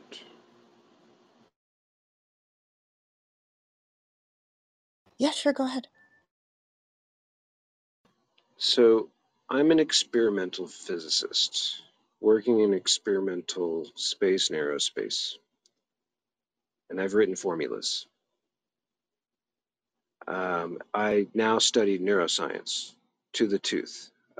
6 hours a day studying neuroscience. How do I not deserve to be here? Well, nobody said that you nobody like we are inclusive. um, you don't have to have a PhD like me or probably you to be here. You don't have to be a medical doctor or engineer. The we just like to hear actual facts and just bring in your doubts. It's good, but then if we ideally can have add some facts to it, that would be great. So I shared in the chat a bunch of two links where sources could be coming from in the future for industrial helium-3. And there will be a projected helium shortage. Tritium right now is the only industrial source so far, but they are discussing in the last paper I shared, 25 and 50% of the helium shortage could be addressed with different methods, and yeah, one includes lunar mining, but it also includes natural gas extraction. Could be helium-3 could be produced with. So yeah, there are different papers discussing this, that we also have to address that in the future. But You guys side with people that have disabilities? Because I have a disability, like a mental disability. we don't side or unside with anyone. It's just, you're welcome to share your thoughts, and and we are here to discuss all of these right now science news, and usually we invite then the actual scientists that are working on these different projects to then give a more traditional talk. So these are the type of rooms we have here in this club, so feel free to participate. Yeah, I mean, how many PhDs does a person have? I don't know. Because most people like Victoria or Joyce don't put their We're really not PhDs. here to talk personal. Like, we talk about science and not about personal stuff so much. I'm sorry. It's not, about different egos, hopefully, in this room. That's certainly what we don't want to do. Yeah, thank you for mentioning that. Sorry, I didn't mean to interrupt you, Katarina. Go ahead. Yeah, because for that, I think, at least myself, we could have just stayed at, myself at NYU or, wherever, and continue just discussing it with PhDs there, but that's not the purpose of this club, at least not why I founded it, to have like some egos and elitarism. For sure, that's not what we want, and we don't usually discuss too much personal issues because that just leads to conflicts that are unnecessary. Okay, so to have kind of Katerina, can I say something quickly? Yeah, please go ahead. please, Dr. Sorry Martin. for the interruption, because I love this house, and before it was a house, I love the Science Society when it was just a club.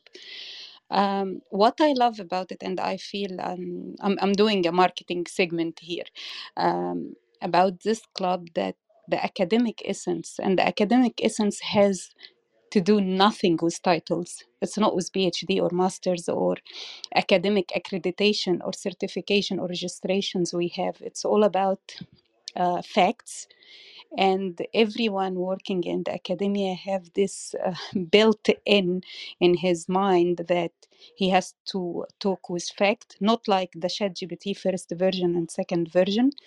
And you do this by referencing and try to actually find the true academics, people who work on the field, and they are having labs and they having publications, and spreading rumors here. Like, there are many rooms talking about science in Clubhouse, but they don't have the level of professionalism like the Science Society. And that's what I like about this place, that I can take away some of the recommendations here to the real life on real field research and in my lab and work on it, because I trust the reference, I trust who is talking. And the other side as well, it's sometimes as a scientist, we've been taking in the area of philosophy, and philosophy, we all agree it's the mother of science. That's why we have the PhD, which is the philosophy doctorate. It has lots of philosophy, but sometimes it's not having these grounded facts which we need in our research and in real life work. So I applaud you and Victoria and Joyce for keeping this place professional, academic, and a trusted reference for all of us. Thank you, and sorry for interruption. Oh, please, Dr. Heidi, it's a contribution. We would never call it an interruption. And I appreciate that. And it's important to us that people recognize that this space is, we exist to help eliminate barriers between people and science, and bring in people and mention the degrees of the speakers that are invited here, because they're representing their research, and we're honoring them when we mention their background and their educational background and their accomplishments. As far as us and people who are speaking and people who are welcome on stage, that has nothing to do with anyone's educational background. It has to do with the desire to learn and share our love of science and sharing information. And that's why we're here. So I appreciate, Dr. Heidi, that you were mentioning that, and I hope that people will continue to come and contribute and give ideas. If you have ideas to share as far as articles that you would like to hear, topics that you would like to hear, then we're interested in all of that. So thank you. Yeah, wonderful. So, I had a couple more articles because there is so much every week, and maybe we can do one danger one, and um, and maybe then after that a cool one, to kind of end on a positive note. So, this one I think was really interesting. I think it's good to know, basically. Um, um, Talking about being educated in risk factors, that we don't know about, that could be going on. So, hidden danger of muscle fat. Um, Myostiosis, or high muscle fat accumulation in asymptomatic adults, significantly increases the risk of major health issues and mortality.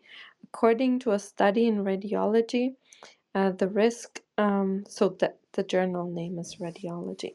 The risk was independent of age or obesity markers like BMI, and was comparable to risk from smoking or type 2 diabetes. Asymptomatic adults with high accumulation of fat in their muscles are at an increased risk of major adverse events and death. Um, And one of the methods used by physicians to estimate body fat in patients is the BMI, and it's really not accurate reflection of body composition because patients with similar BMIs can have vastly different comorbidities and levels of health risk. A more thorough reflection of body composition can be obtained from abdominal CT or MRI scans, which can reveal a variety of different fat accumulations. And mostly the medical community focuses on visceral fat, which is fat that accumulates around abdominal organs, and liver steatosis, which is a high amount of fat in the liver. Another form of fat is dysmiosteosis, which occurs when fat accumulates in the muscles, and it's usually found in patients who are already sick and undergoing medical imaging for another illness.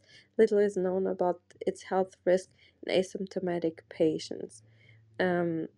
So you really need to use a CT or MRI to study this, and the colleagues that did the study sought to identify the association between osteosis and mortality risk while simultaneously studying visceral fat, liver cirrhosis, myopenia, muscle wasting, and obesity. And in the retrospective study, the researchers used an AI tool to extract body composition metrics from abdominal CT scans in asymptomatic adults who had undergone a routine screening for colorectal cancer between 2004 and 2016. Incidences of major adverse events such as heart attack, stroke, or aneurysm, and death were recorded during an average follow-up period of 8.8 years. On the 8,982 adults included in the study, a total of 507 died during the follow-up period. Mysteriosis was associated with an increased risk of major adverse events and was found in 55% of the study participants who died. The absolute mortality risk at 10 years in individuals with mysteriosis was 15.5 compared to obesity 7.6, liver cirrhosis 8.5, or myopenia 9.7. While the presence of other health factors such as visceral fat and liver cirrhosis were also associated with higher mortality risk, mysteriosis remained the highest. Interestingly, the relationship was independent from age or markers of obesity such as BMI. In other words, this means that fat accumulations in the muscles is not merely explained by being older or having fat overload in other locations of the body. So the mortality of patients with mycosis was comparable to mortality risk associated with smoking and having type 2 diabetes. Despite the growing evidence of the risk factors that are associated with it, it is a condition that is still overlooked in the medical community.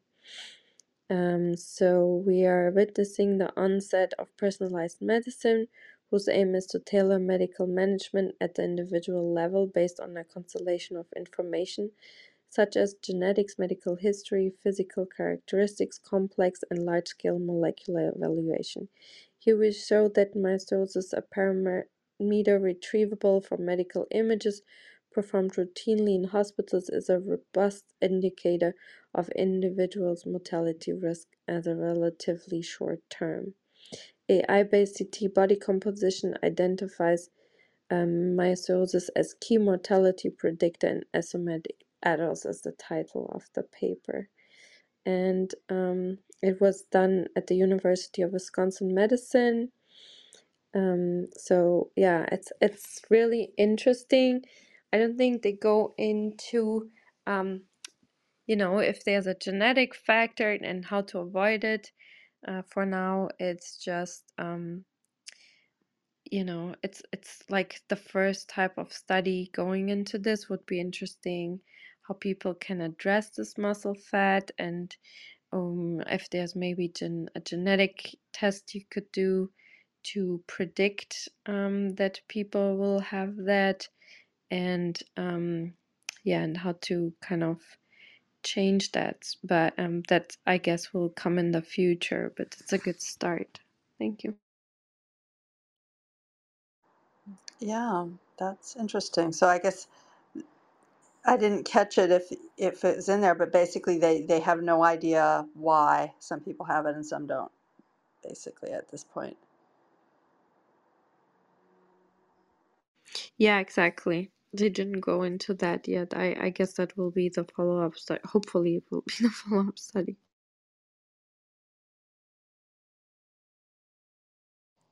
So we don't know if we have it, and we don't show risk factors, and we don't show symptoms. Was this the Yes, good news or the bad news article, Katarina? that was a bad news one. But hopefully it will turn in the future to a good news one, because hopefully they will find, I don't know, genetic factors, whatever it is that leads to this, in the future, solving this puzzle. Yeah, Absolutely. and Yeah. Go ahead. these new methods that are coming out that people get, whole body MRIs and personalized medicine that people are doing. I didn't catch it. Would that sort of thing detect it, or it's a specialized method of detecting it? No, I think any CT scan can do it, because they did it backwards. I know exactly why they did it backwards. I don't know if you did ever ethical, um,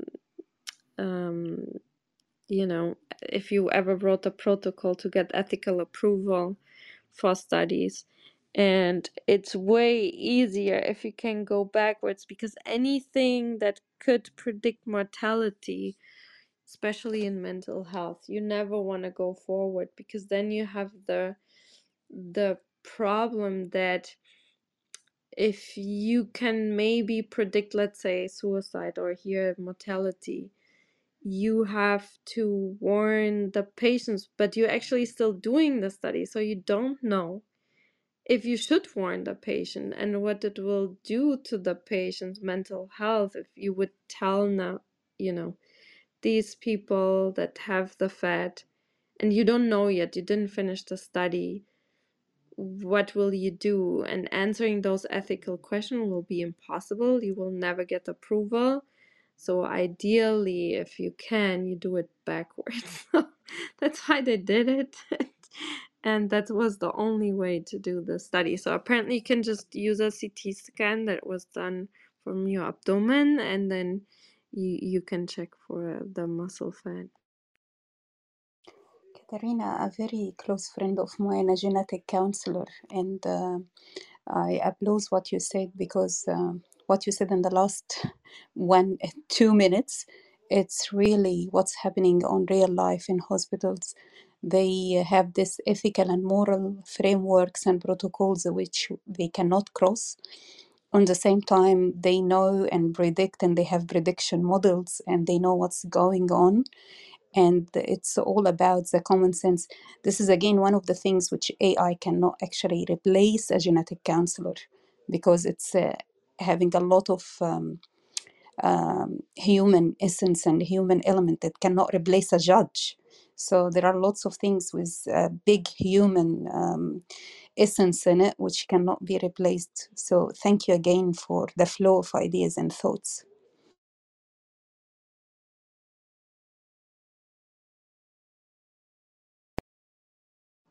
If I had to make a guess, I would say it'll turn out that inflammation is related to this because it is to almost everything. Anyway.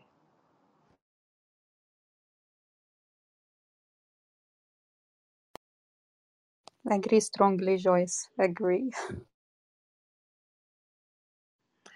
Okay, yeah. So, if you have a CT scan at any point, check your muscle fat, I would say. Ask your doctor to check. I know I did some. I should ask at some point back in time. I should ask. Either ask them or don't until they know more. Yeah, that's all. Yeah, that's exactly. We had discussions like this during like trainings of ethical protocols, but also during our PhD training, we had this ethical classes, and things like this were discussed. Like, do you tell a patient that has this genetic ALS, like, for sure that patient will, decline health and die at like 40, but you can't do anything about it. What do you do? Like, do you tell the patient? Do you not tell the patient? If you tell the patient, do you want to know? Then you kind of already told the patient. It's really hard if you can't do anything about it. Do you want to know or you don't want to know? I don't know. Out of curiosity and fun, I will send you some of the medical exams, the medical entry exams for graduate entry and undergrad, and it's weighing 70% of the medical exams in Australia. In order to get into medicine, 70% of it's actually scenarios about the ethical and moral frameworks, and 30% on actual cell level and physiology and the other areas of medicine, which is quite interesting. So I'll send you some of those funny scenarios, which every one of the scenarios can be a room by itself, and you will hear different opinions, and there is no right and wrong. It's all common sense, and it's all using the regulations the right way, and you get it by experience and metacognition and comprehension. So I will do this. Thank you, Katerina. Yeah, and that's why when you get, I have signed up for genetic tests like, well, there's 23andMe, and then I've signed up for the All of Us study, and I should say everyone should join that if they can. They're trying to get 1 million people to help gather a lot of data. Well, this is just in the US. But anyway, yeah, and they give you a long discussions because before they even decide or before they send you any information, they try to prepare you, you know. And in this case, it's okay because, they don't really know your results yet. So it's not like them asking you is kind of giving it away or anything.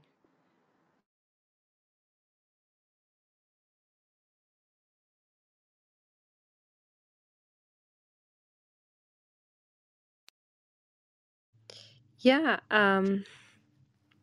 so I thought this was a really cool new technology. And yeah, I didn't have a chance this week to write to any of the authors, but I think it would be cool to get these here.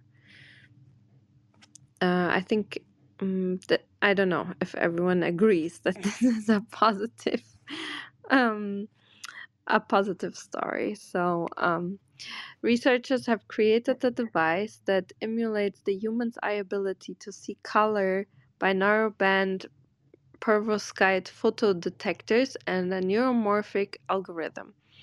The photodetectors sensitive to red, green, and blue light mimic our own cone cells, while the neuromorphic algorithm simulates our neural network to process information into high-quality images. Unlike modern cameras that require external filters, this technology could improve resolution and reduce manufacturing costs.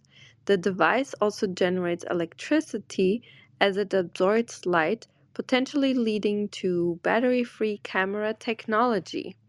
So the new device developed by Penn State researchers simulates the human eye ability to perceive color by using narrowband perovskite photodetectors. This technology might bypass the need for filters used in current cameras, which reduce resolution and add to manufacturing complexity and cost, and it generates power, so you don't need batteries. And they draw the inspiration from nature. Um, we borrowed a design from nature. Our retinas contain cone cells that are sensitive to red, green, and blue light, and a neural network that starts processing what we are seeing even before the information is transmitted to our brain. says Kai Wang, assistant research professor in the Department of Materials Science and Engineering at Penn State. This natural process creates a colorful world we can see. To achieve this in an artificial device, the scientists created a new sensor array from narrowband perovskite photodetectors which mimic our cone cells and connected to a neuromorphic algorithm. The photodetectors convert light energy into electrical signals and are essential for cameras and other optical technologies. In this work, we found a novel way to design perovskite material that's sensitive to only one wave of light. We created 3 different types, and they are designed in a way that they can only be sensitive to red, green, or blue colors. The silicon photodetectors in cameras absorb light but don't distinguish colors, and these can, so there are no external filters needed. And when the light is filtered, there is some loss of information and this can be avoided in our design. So we propose this work may represent a future camera sensing technique that can help people to get a higher spatial resolution. And the device structure is similar to solar cells that use light to generate electricity. Once you shine a light on it, it will generate a current, so like our eyes, you don't need to apply energy to capture this information from light. This research could also trigger a few further developments in artificial retina biotechnology. Devices based on this technology could someday replace dead or damaged cells in our eyes to restore vision, according to the scientists. And this was published in the Journal of Science Advances. Perovskites are semiconductors, and when light hits these materials, it creates electron hole pairs. Sending these electrons and holes in opposite directions is what generates this electrical current. In the study, the scientists created thin film perovskites with heavily unbalanced electron hole transport, meaning the holes are moving through the material faster than the electrodes. By manipulating the architecture of this imbalance, or how the layers are stacked, the scientists found they could harness properties that turn the materials into narrowband photodetectors. They created then the sensor array with these materials and used a projector to shine an image through the device. Information collected in the red, green, and blue layers was fed into a 3-sub-layer neuromorphic algorithm for signal processing and image reconstruction. The neuromorphic algorithms are a kind of computing technology that seeks to emulate the operation of the human brain. We tried different ways to process the data. We tried directly merging the signals from the 3 color layers, but the picture was not very clear. But when we do this neuromorphic processing, the image is much closer to the original. Because the algorithms mimic the neural network in human retinas, the findings could provide new insights into the importance of these neural networks to our vision, the scientists say. By joining our device and this algorithm together, we can demonstrate that the neural network functionality is really important in the vision processing in human eyes. Yeah, I thought this was a really cool new invention, and artificial retinas are something that can really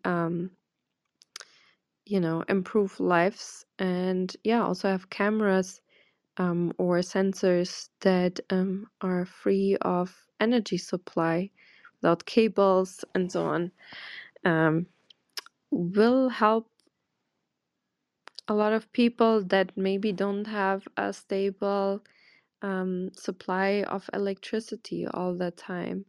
I think this is really wonderful, and I hope this technology, like the principle, will be used in other edge technologies. to run more of the edge devices in a way that they can supply their own energy. I think that would be wonderful. So, and hi, only welcome.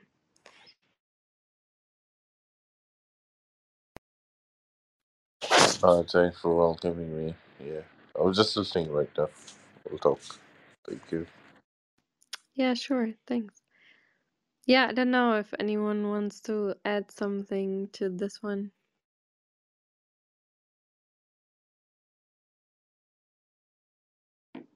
Well, it is exciting. Yeah, great. Thanks for sharing.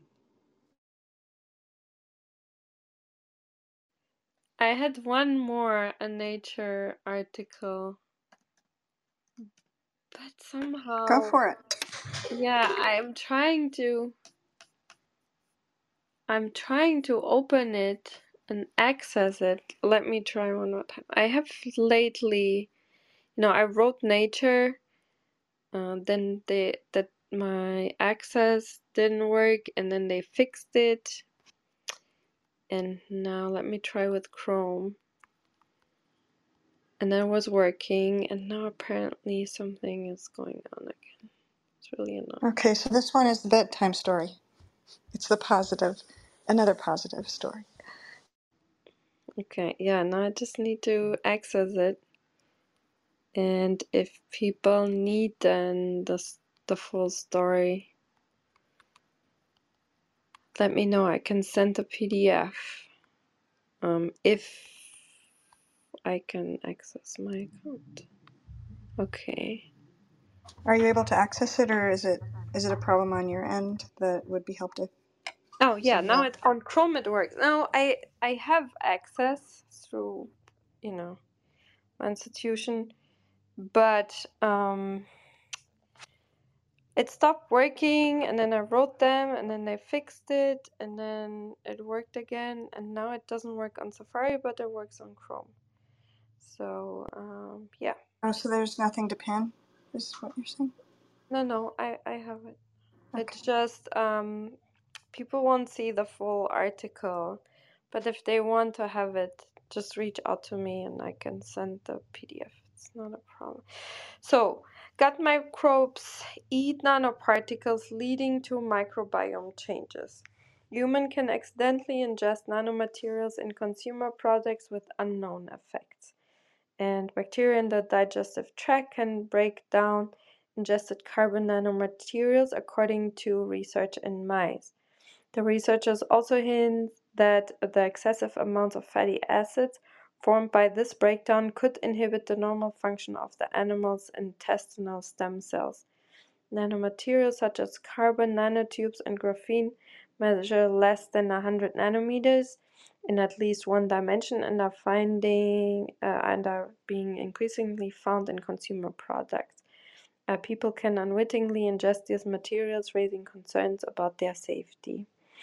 For insights on the material's fate in the gut, Chuanjing Kui at the National Center for Nanoscience and Technology of China in Beijing and her colleagues fed small amounts of carbon nanotubes and graphene oxide flakes to mice every day for 28 days. They found that treated mice had significantly more of the fatty acid butyrate in their guts than did untreated mice, and is normally produced when gut bacteria ferment high-fiber foods.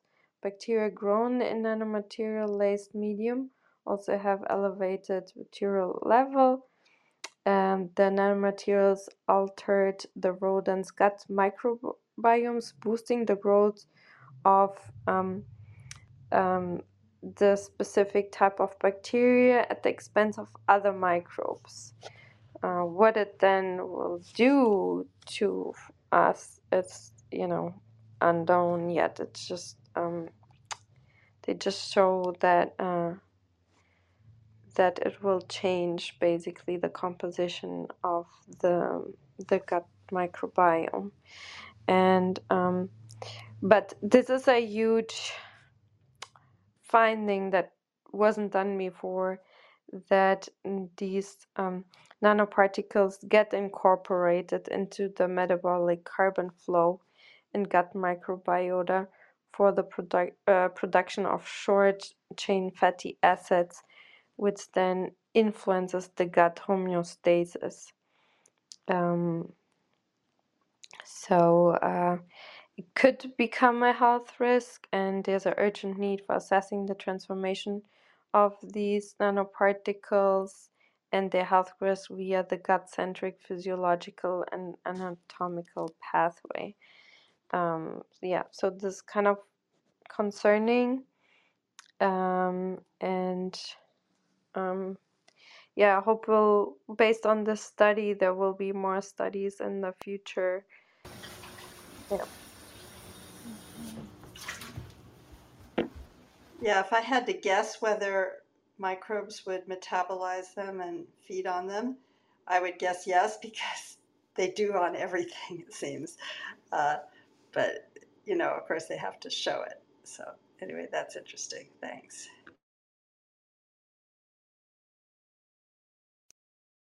Yeah, this is very concerning. I'm also thinking about what is the origin of the nanoparticles and how many substances act as hormone disruptors, and the information that we're learning about just how much we're affected by our gut microbiome health, and how that has implications for our mental health as well, and just on and on. We've seen research about nanoparticle injection in ocean life, and it's showing up in fish, and so here we are, part of this nanoparticle ingestion fest as well. Like in the sea, it's because of so much dumping, and here it's just things that are. I'm sure this is even things like nanoparticles used as pigment in makeup, for example, or any product, health, hair care, skincare products, and then soft plastics, and just it's endless where this is on our environment.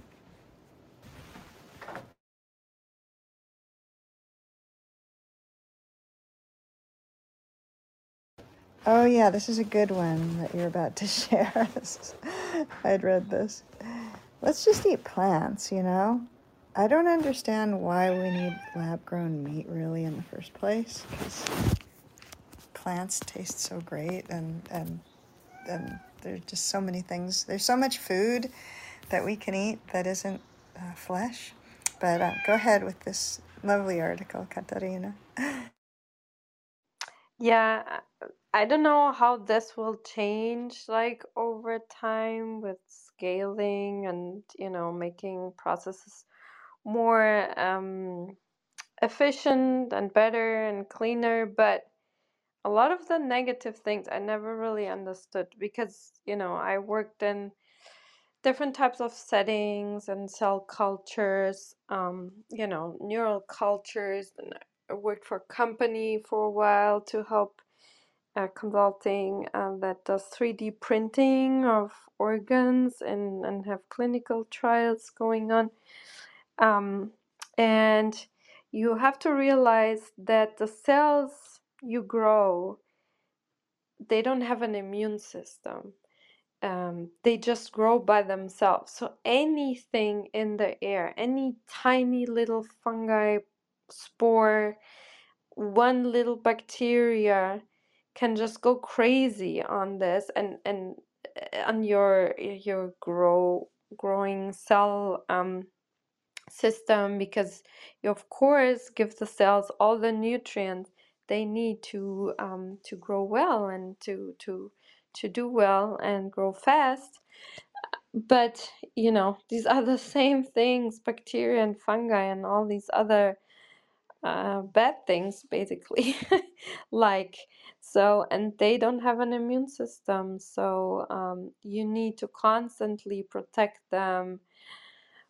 A lot of labs use always antibiotics. I didn't used to do that, and you need to use a lot of energy to disinfect, sterilize everything. You have to be completely sterile. The air has to be completely sterile. Constantly you have to use bleach and ethanol and all kinds of stuff to be the fake immune system.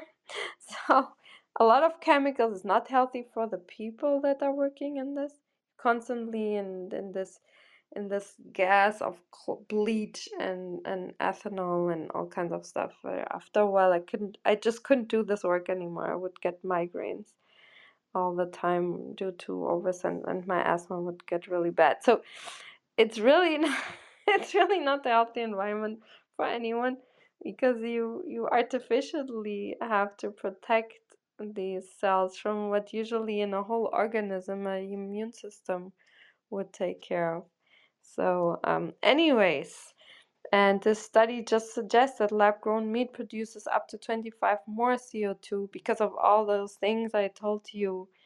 Um, um, and for them, apparently, it's really shocking. A shocking new study suggests that lab-grown meat could actually be far worse for the environment than traditional livestock. You also have all these dishes that you have to just throw out because you couldn't possibly risk the contamination. And all the tools you need come from a company that has to sterilize them, um, and package them individually. So every single pipette you use um, is individually sealed and packed in plastic, and you use it to feed the cells one time, and you throw it out because you can't possibly risk to contaminate any of your samples with this, because then it just spreads throughout your whole incubator. It's like a huge waste of trash and plastic and I don't know. By the study's estimate, if current techniques were scaled up to supply the market, they could produce between 4 and 25 times more CO2 than rearing and slaughtering animals. Through the study has not been peer reviewed, but I think it's very logical, and yeah, I would even assume that it's worth it if you include all the trash you produce, all the plastic trash and so on. Animal cell culture is traditionally done with growth medium components which have been refined. Yeah, additionally, also the growth media have to be sterilized and refined, um, and these refinement methods contribute significantly to the economic and environmental costs associated with pharmaceutical products, since they are both energy and resource intensive. Assuming the continued use of highly refined growing media, the researchers estimate that each kilogram of these cell culture produced meats produce 542 pounds, 248 kilograms to 3,325 pounds, or 1.5 kilograms of carbon dioxide emissions. Based on these figures, they calculate the global warming potential of culture meat is between 4 and 25 times greater than that of retail beef. So they didn't even include everything else. They just include the media that you use to feed them. They don't include all the bleach you use, all the individually sterilized tools you use and just throw out, and the incubators that you have to use. Also the gas, it has to have a specific gas mixture that you feed the incubators. They have a higher CO2 in there for the pH level to adjust, so they don't include that. And they don't include, when you feed them, that you have to be in a specific um, um, hood that consumes energy, and all the UV lamps to disinfect everything. So they didn't even include everything. So it's even way higher than that. That's my opinion. But anyways, yeah, it's pretty silly. Just do, things like the previous articles we discussed. look at nature, use how nature does things, and then make technology out of that, and that you don't need, for example, a camera that needs energy supply and batteries. You just use the system of the eye, and you will have a high resolution camera where you don't need filters, and that on top even supplies its own energy. Like, do it that way.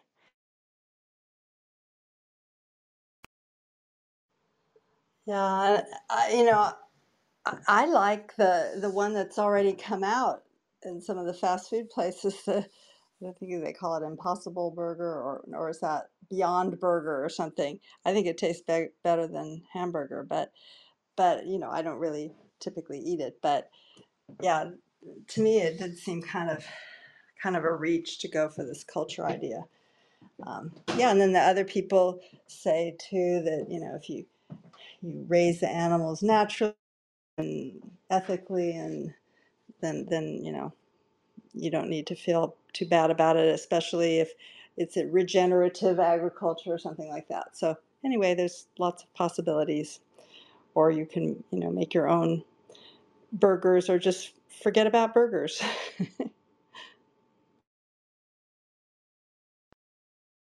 Well, a lot of problem also, Katarina, I'm sure we're all believers now, what you just said. It's so sensible. And I wouldn't have, yeah, when I first saw that article, I was really curious, but everything that you've listed, it makes so much sense to be that you have to create an artificial immune system. But also, Joyce, you make me think of the idea of scale is really part of the problem, that it's the scale, it's economic scale. If we have small farmers, small family farms, that's one thing, but large organizations trying to create just massive demands of scale, then what's required to produce that is going to be destructive to someone's environment. So it's things, there are a lot of things, a lot of crossover, and yeah, I agree. Eat plants. They're really, really yummy.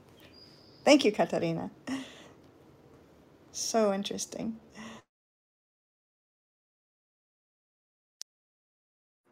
Or at least if you eat meat, maybe not as much as a lot of people do. Make it more special occasion, or not 3 meals a day and that kind of thing. Yeah, and Artemisia says in the chat, local, real food.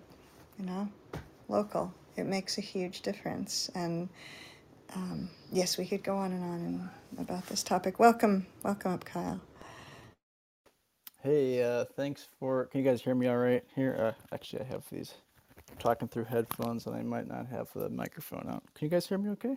Loud and clear. Hello, hello. Yes. All right, wonderful. Thanks for a wonderful room. I just had an interesting thought about this paper that I decided to share. I'll share. Uh, I wonder, because I was reading the idea of these endotoxins also being damaging to the cell culture of this lab grown meat concept. It sounds to me like maybe that it could be seen where the endotoxins are functioning like an immune system for the individual bacterium. And what if you could change the environment through, like, going back to like plasma pressure technologies, where you actually restrict the boundary conditions within which things can grow, so you have like this dualistic procedure where as things are growing, you're also controlling the growth from basically from two different angles, like using like a bilinear vector. So it's an idea. And what are the two angles? Thank you. This is all wonderful. Like one vector would be the amount, the rate of growth of the culture with the available whatever the, if there's electroculture involved, or if it's just natural chemical growth. And then, but if it could be done in like a plasma, like some type of chamber where you're using some type of algorithmically structured plasma pressure can basically reverse the vector of like a bacteria producing an endotoxin. So you sort of keep the even if there's a bacteria that's contaminated the meat, like, but you restrict it from moving by having like pressure put basically on like these predictive vectors that puts pressure on the exterior growth of the system, like external pressure on the system, I guess is what I'm trying to say. Yeah, I think I know I understand where you're coming from, and I think there is for sure potential for making this um more intelligent, this growing systems, and maybe even coming up with I would say, you could use, you know, a computation to maybe create an ideal artificial immune system with co-cultures of immune cells instead of doing it the way we currently doing it. But then you cut down basically on the amount of cells you can grow that you actually want to harvest, and then taking out the immune cells and just harvest the cells that are good for, the beef would be maybe a challenge. But there could be ways of doing co-cultures to have them kind of separate, but still emitting enough of immune signals that you could downregulate all the very expensive um yeah this artificial, very sterile environment.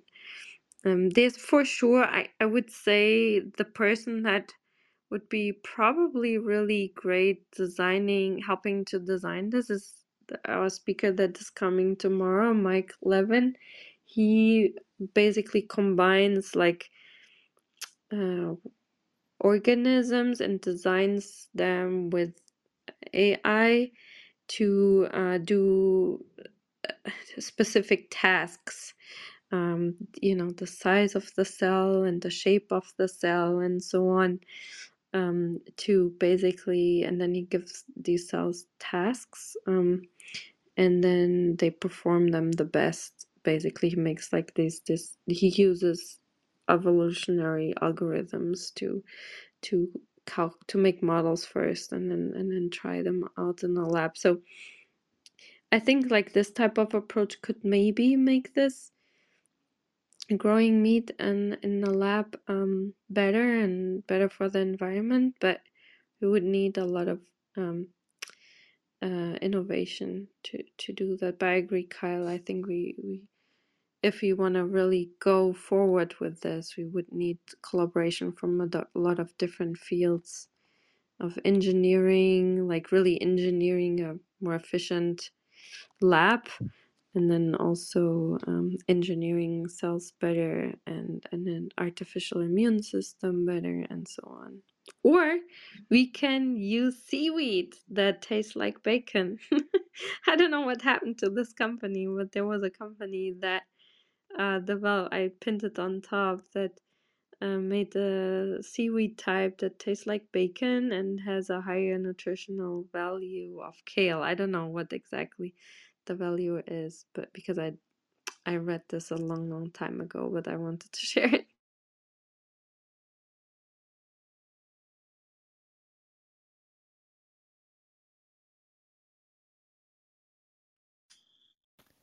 Has anybody happened to have ever heard of any type of, and this is definitely not an area of expertise for me by any means at all, but is there any type of, like, I'm imagining like a gel or some type of like material that it could be a buffer so that it could just almost coat a meat culture, a cell culture, and control its growth rate, even though you're trying to maximize it, but prevent like divergent vectors. Like that's a lot what I've worked with is like the idea of scalar divergences, where there's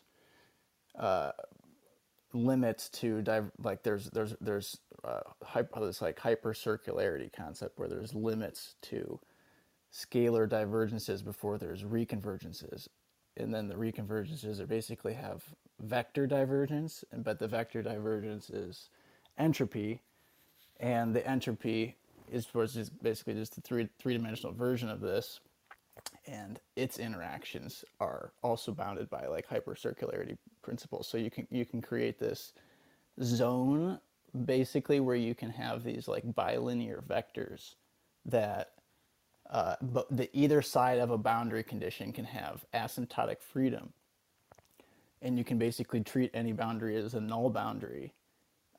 And if you had some type of even maybe like just a specific material, I wonder that and maybe this will be something I could talk with. I think you said his name was Mike tomorrow.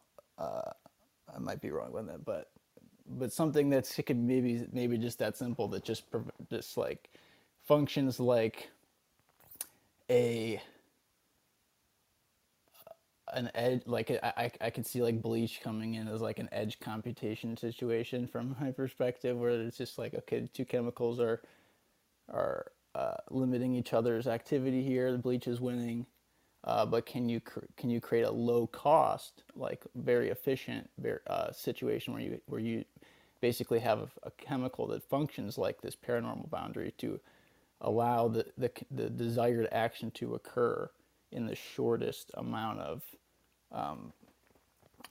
energy, like energy distribution, I guess, in terms of like the cost that's going into it. Yeah, I think it's interesting and to see it that way because, as a biologist, you're kind of stuck in your own ways, and it's really helpful to talk then with somebody like you that kind of has a very different approach of this type of problem solving. And I think there's a lot that we can improve by collaborating more.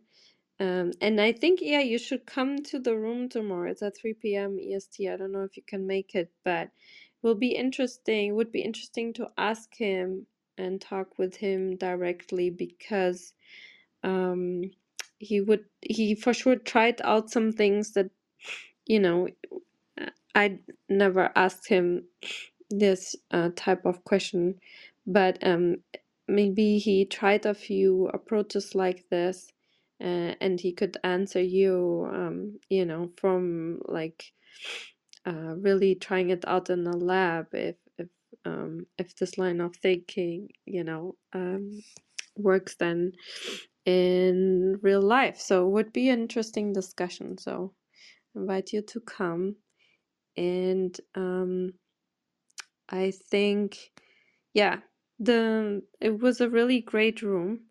It's getting really late for me. It's almost 12. And I had a great time, very different types of discussions. And I'm looking forward to the next one, like to the next week Science News one, but also to the room tomorrow. I hope people can come. It will be a really interesting discussion. And Carl, you should ask him this question. Thank you. Thanks so much. Yeah. Yeah, it's great. I just want to say, I kind of find it hard to believe that there's a seaweed that tastes like bacon. I really never tasted seaweed that I liked. Oh my gosh, Anyway, really? What, you haven't had those, there's dried seaweed packets. They're a little bit salty, and it's sort of yeah, put together like a little snack, and it's still don't like them. or not, you don't like, okay, all right, I won't push it. But maybe one day you'll develop a taste. Yeah, Kyle, I wanted to repeat what Katarina said, that your approach is just so interesting, and it just speaks to why we have these rooms, because we see things from different angles, and you're coming from a really maybe a math driven angle when you're looking at this, and you know, and I'm listening to different parts of the science that, you know, in that other article that we were discussing. So it's just all kinds of minds, all different perspectives. It makes this space more interesting. And so, yeah, thank you for being here and coming up on stage. And anyone who's here now, audience, thank you for being here. And if you'd like to come up on stage and share some thoughts next time, we hope to see you next Wednesday, 6 o'clock PST or 9 o'clock EST or whatever your GMT is. And yeah, can't wait to share more science with you all. And if you're available tomorrow, be here. I will be in class, but I'll be with you in spirit. Yeah, thank you so much. Yeah, check out the calendar of the club. We'll have, yeah, as I said, tomorrow, Professor Levin, and then we'll have on Monday Dr. ELP talking about the warming of the Arctic and its effect of the larginous rivers in the warming Arctic, and what those effects then will be. Then we'll have Dr. Mertens, which he will give a really interesting talk also. So yeah, just check out the calendar. Um, we have many rooms in May, a little bit less in June, and then July I'll see. We for sure have the science newsrooms, but um, I'm gonna travel, and I don't know how my time zone will be. So anyways, yeah. So Dr. Martens, she created a synthetic black hole in the lab that radiates, and she will share her work on that. And then I'm gonna travel, but we will still have a room on this neuromorphic learning and metaplasticity. You know, we talked in the article before about the artificial retina and how using neuromorphic approach was really important for that. And the whole team will come talking about new types of neuromorphic learning and creating this metaplasticity, which is really important. And yeah, and then we'll have more rooms, a few rooms in June so far. So yeah, join us, and I hope to hear you all back again. Okay, I'll close the room. Thanks so much. Thanks, Victoria, as well. Yeah, thank you. Yeah, thanks. Fun discussion. Close the room in 3, 2, 1. Bye, everyone. Thank you.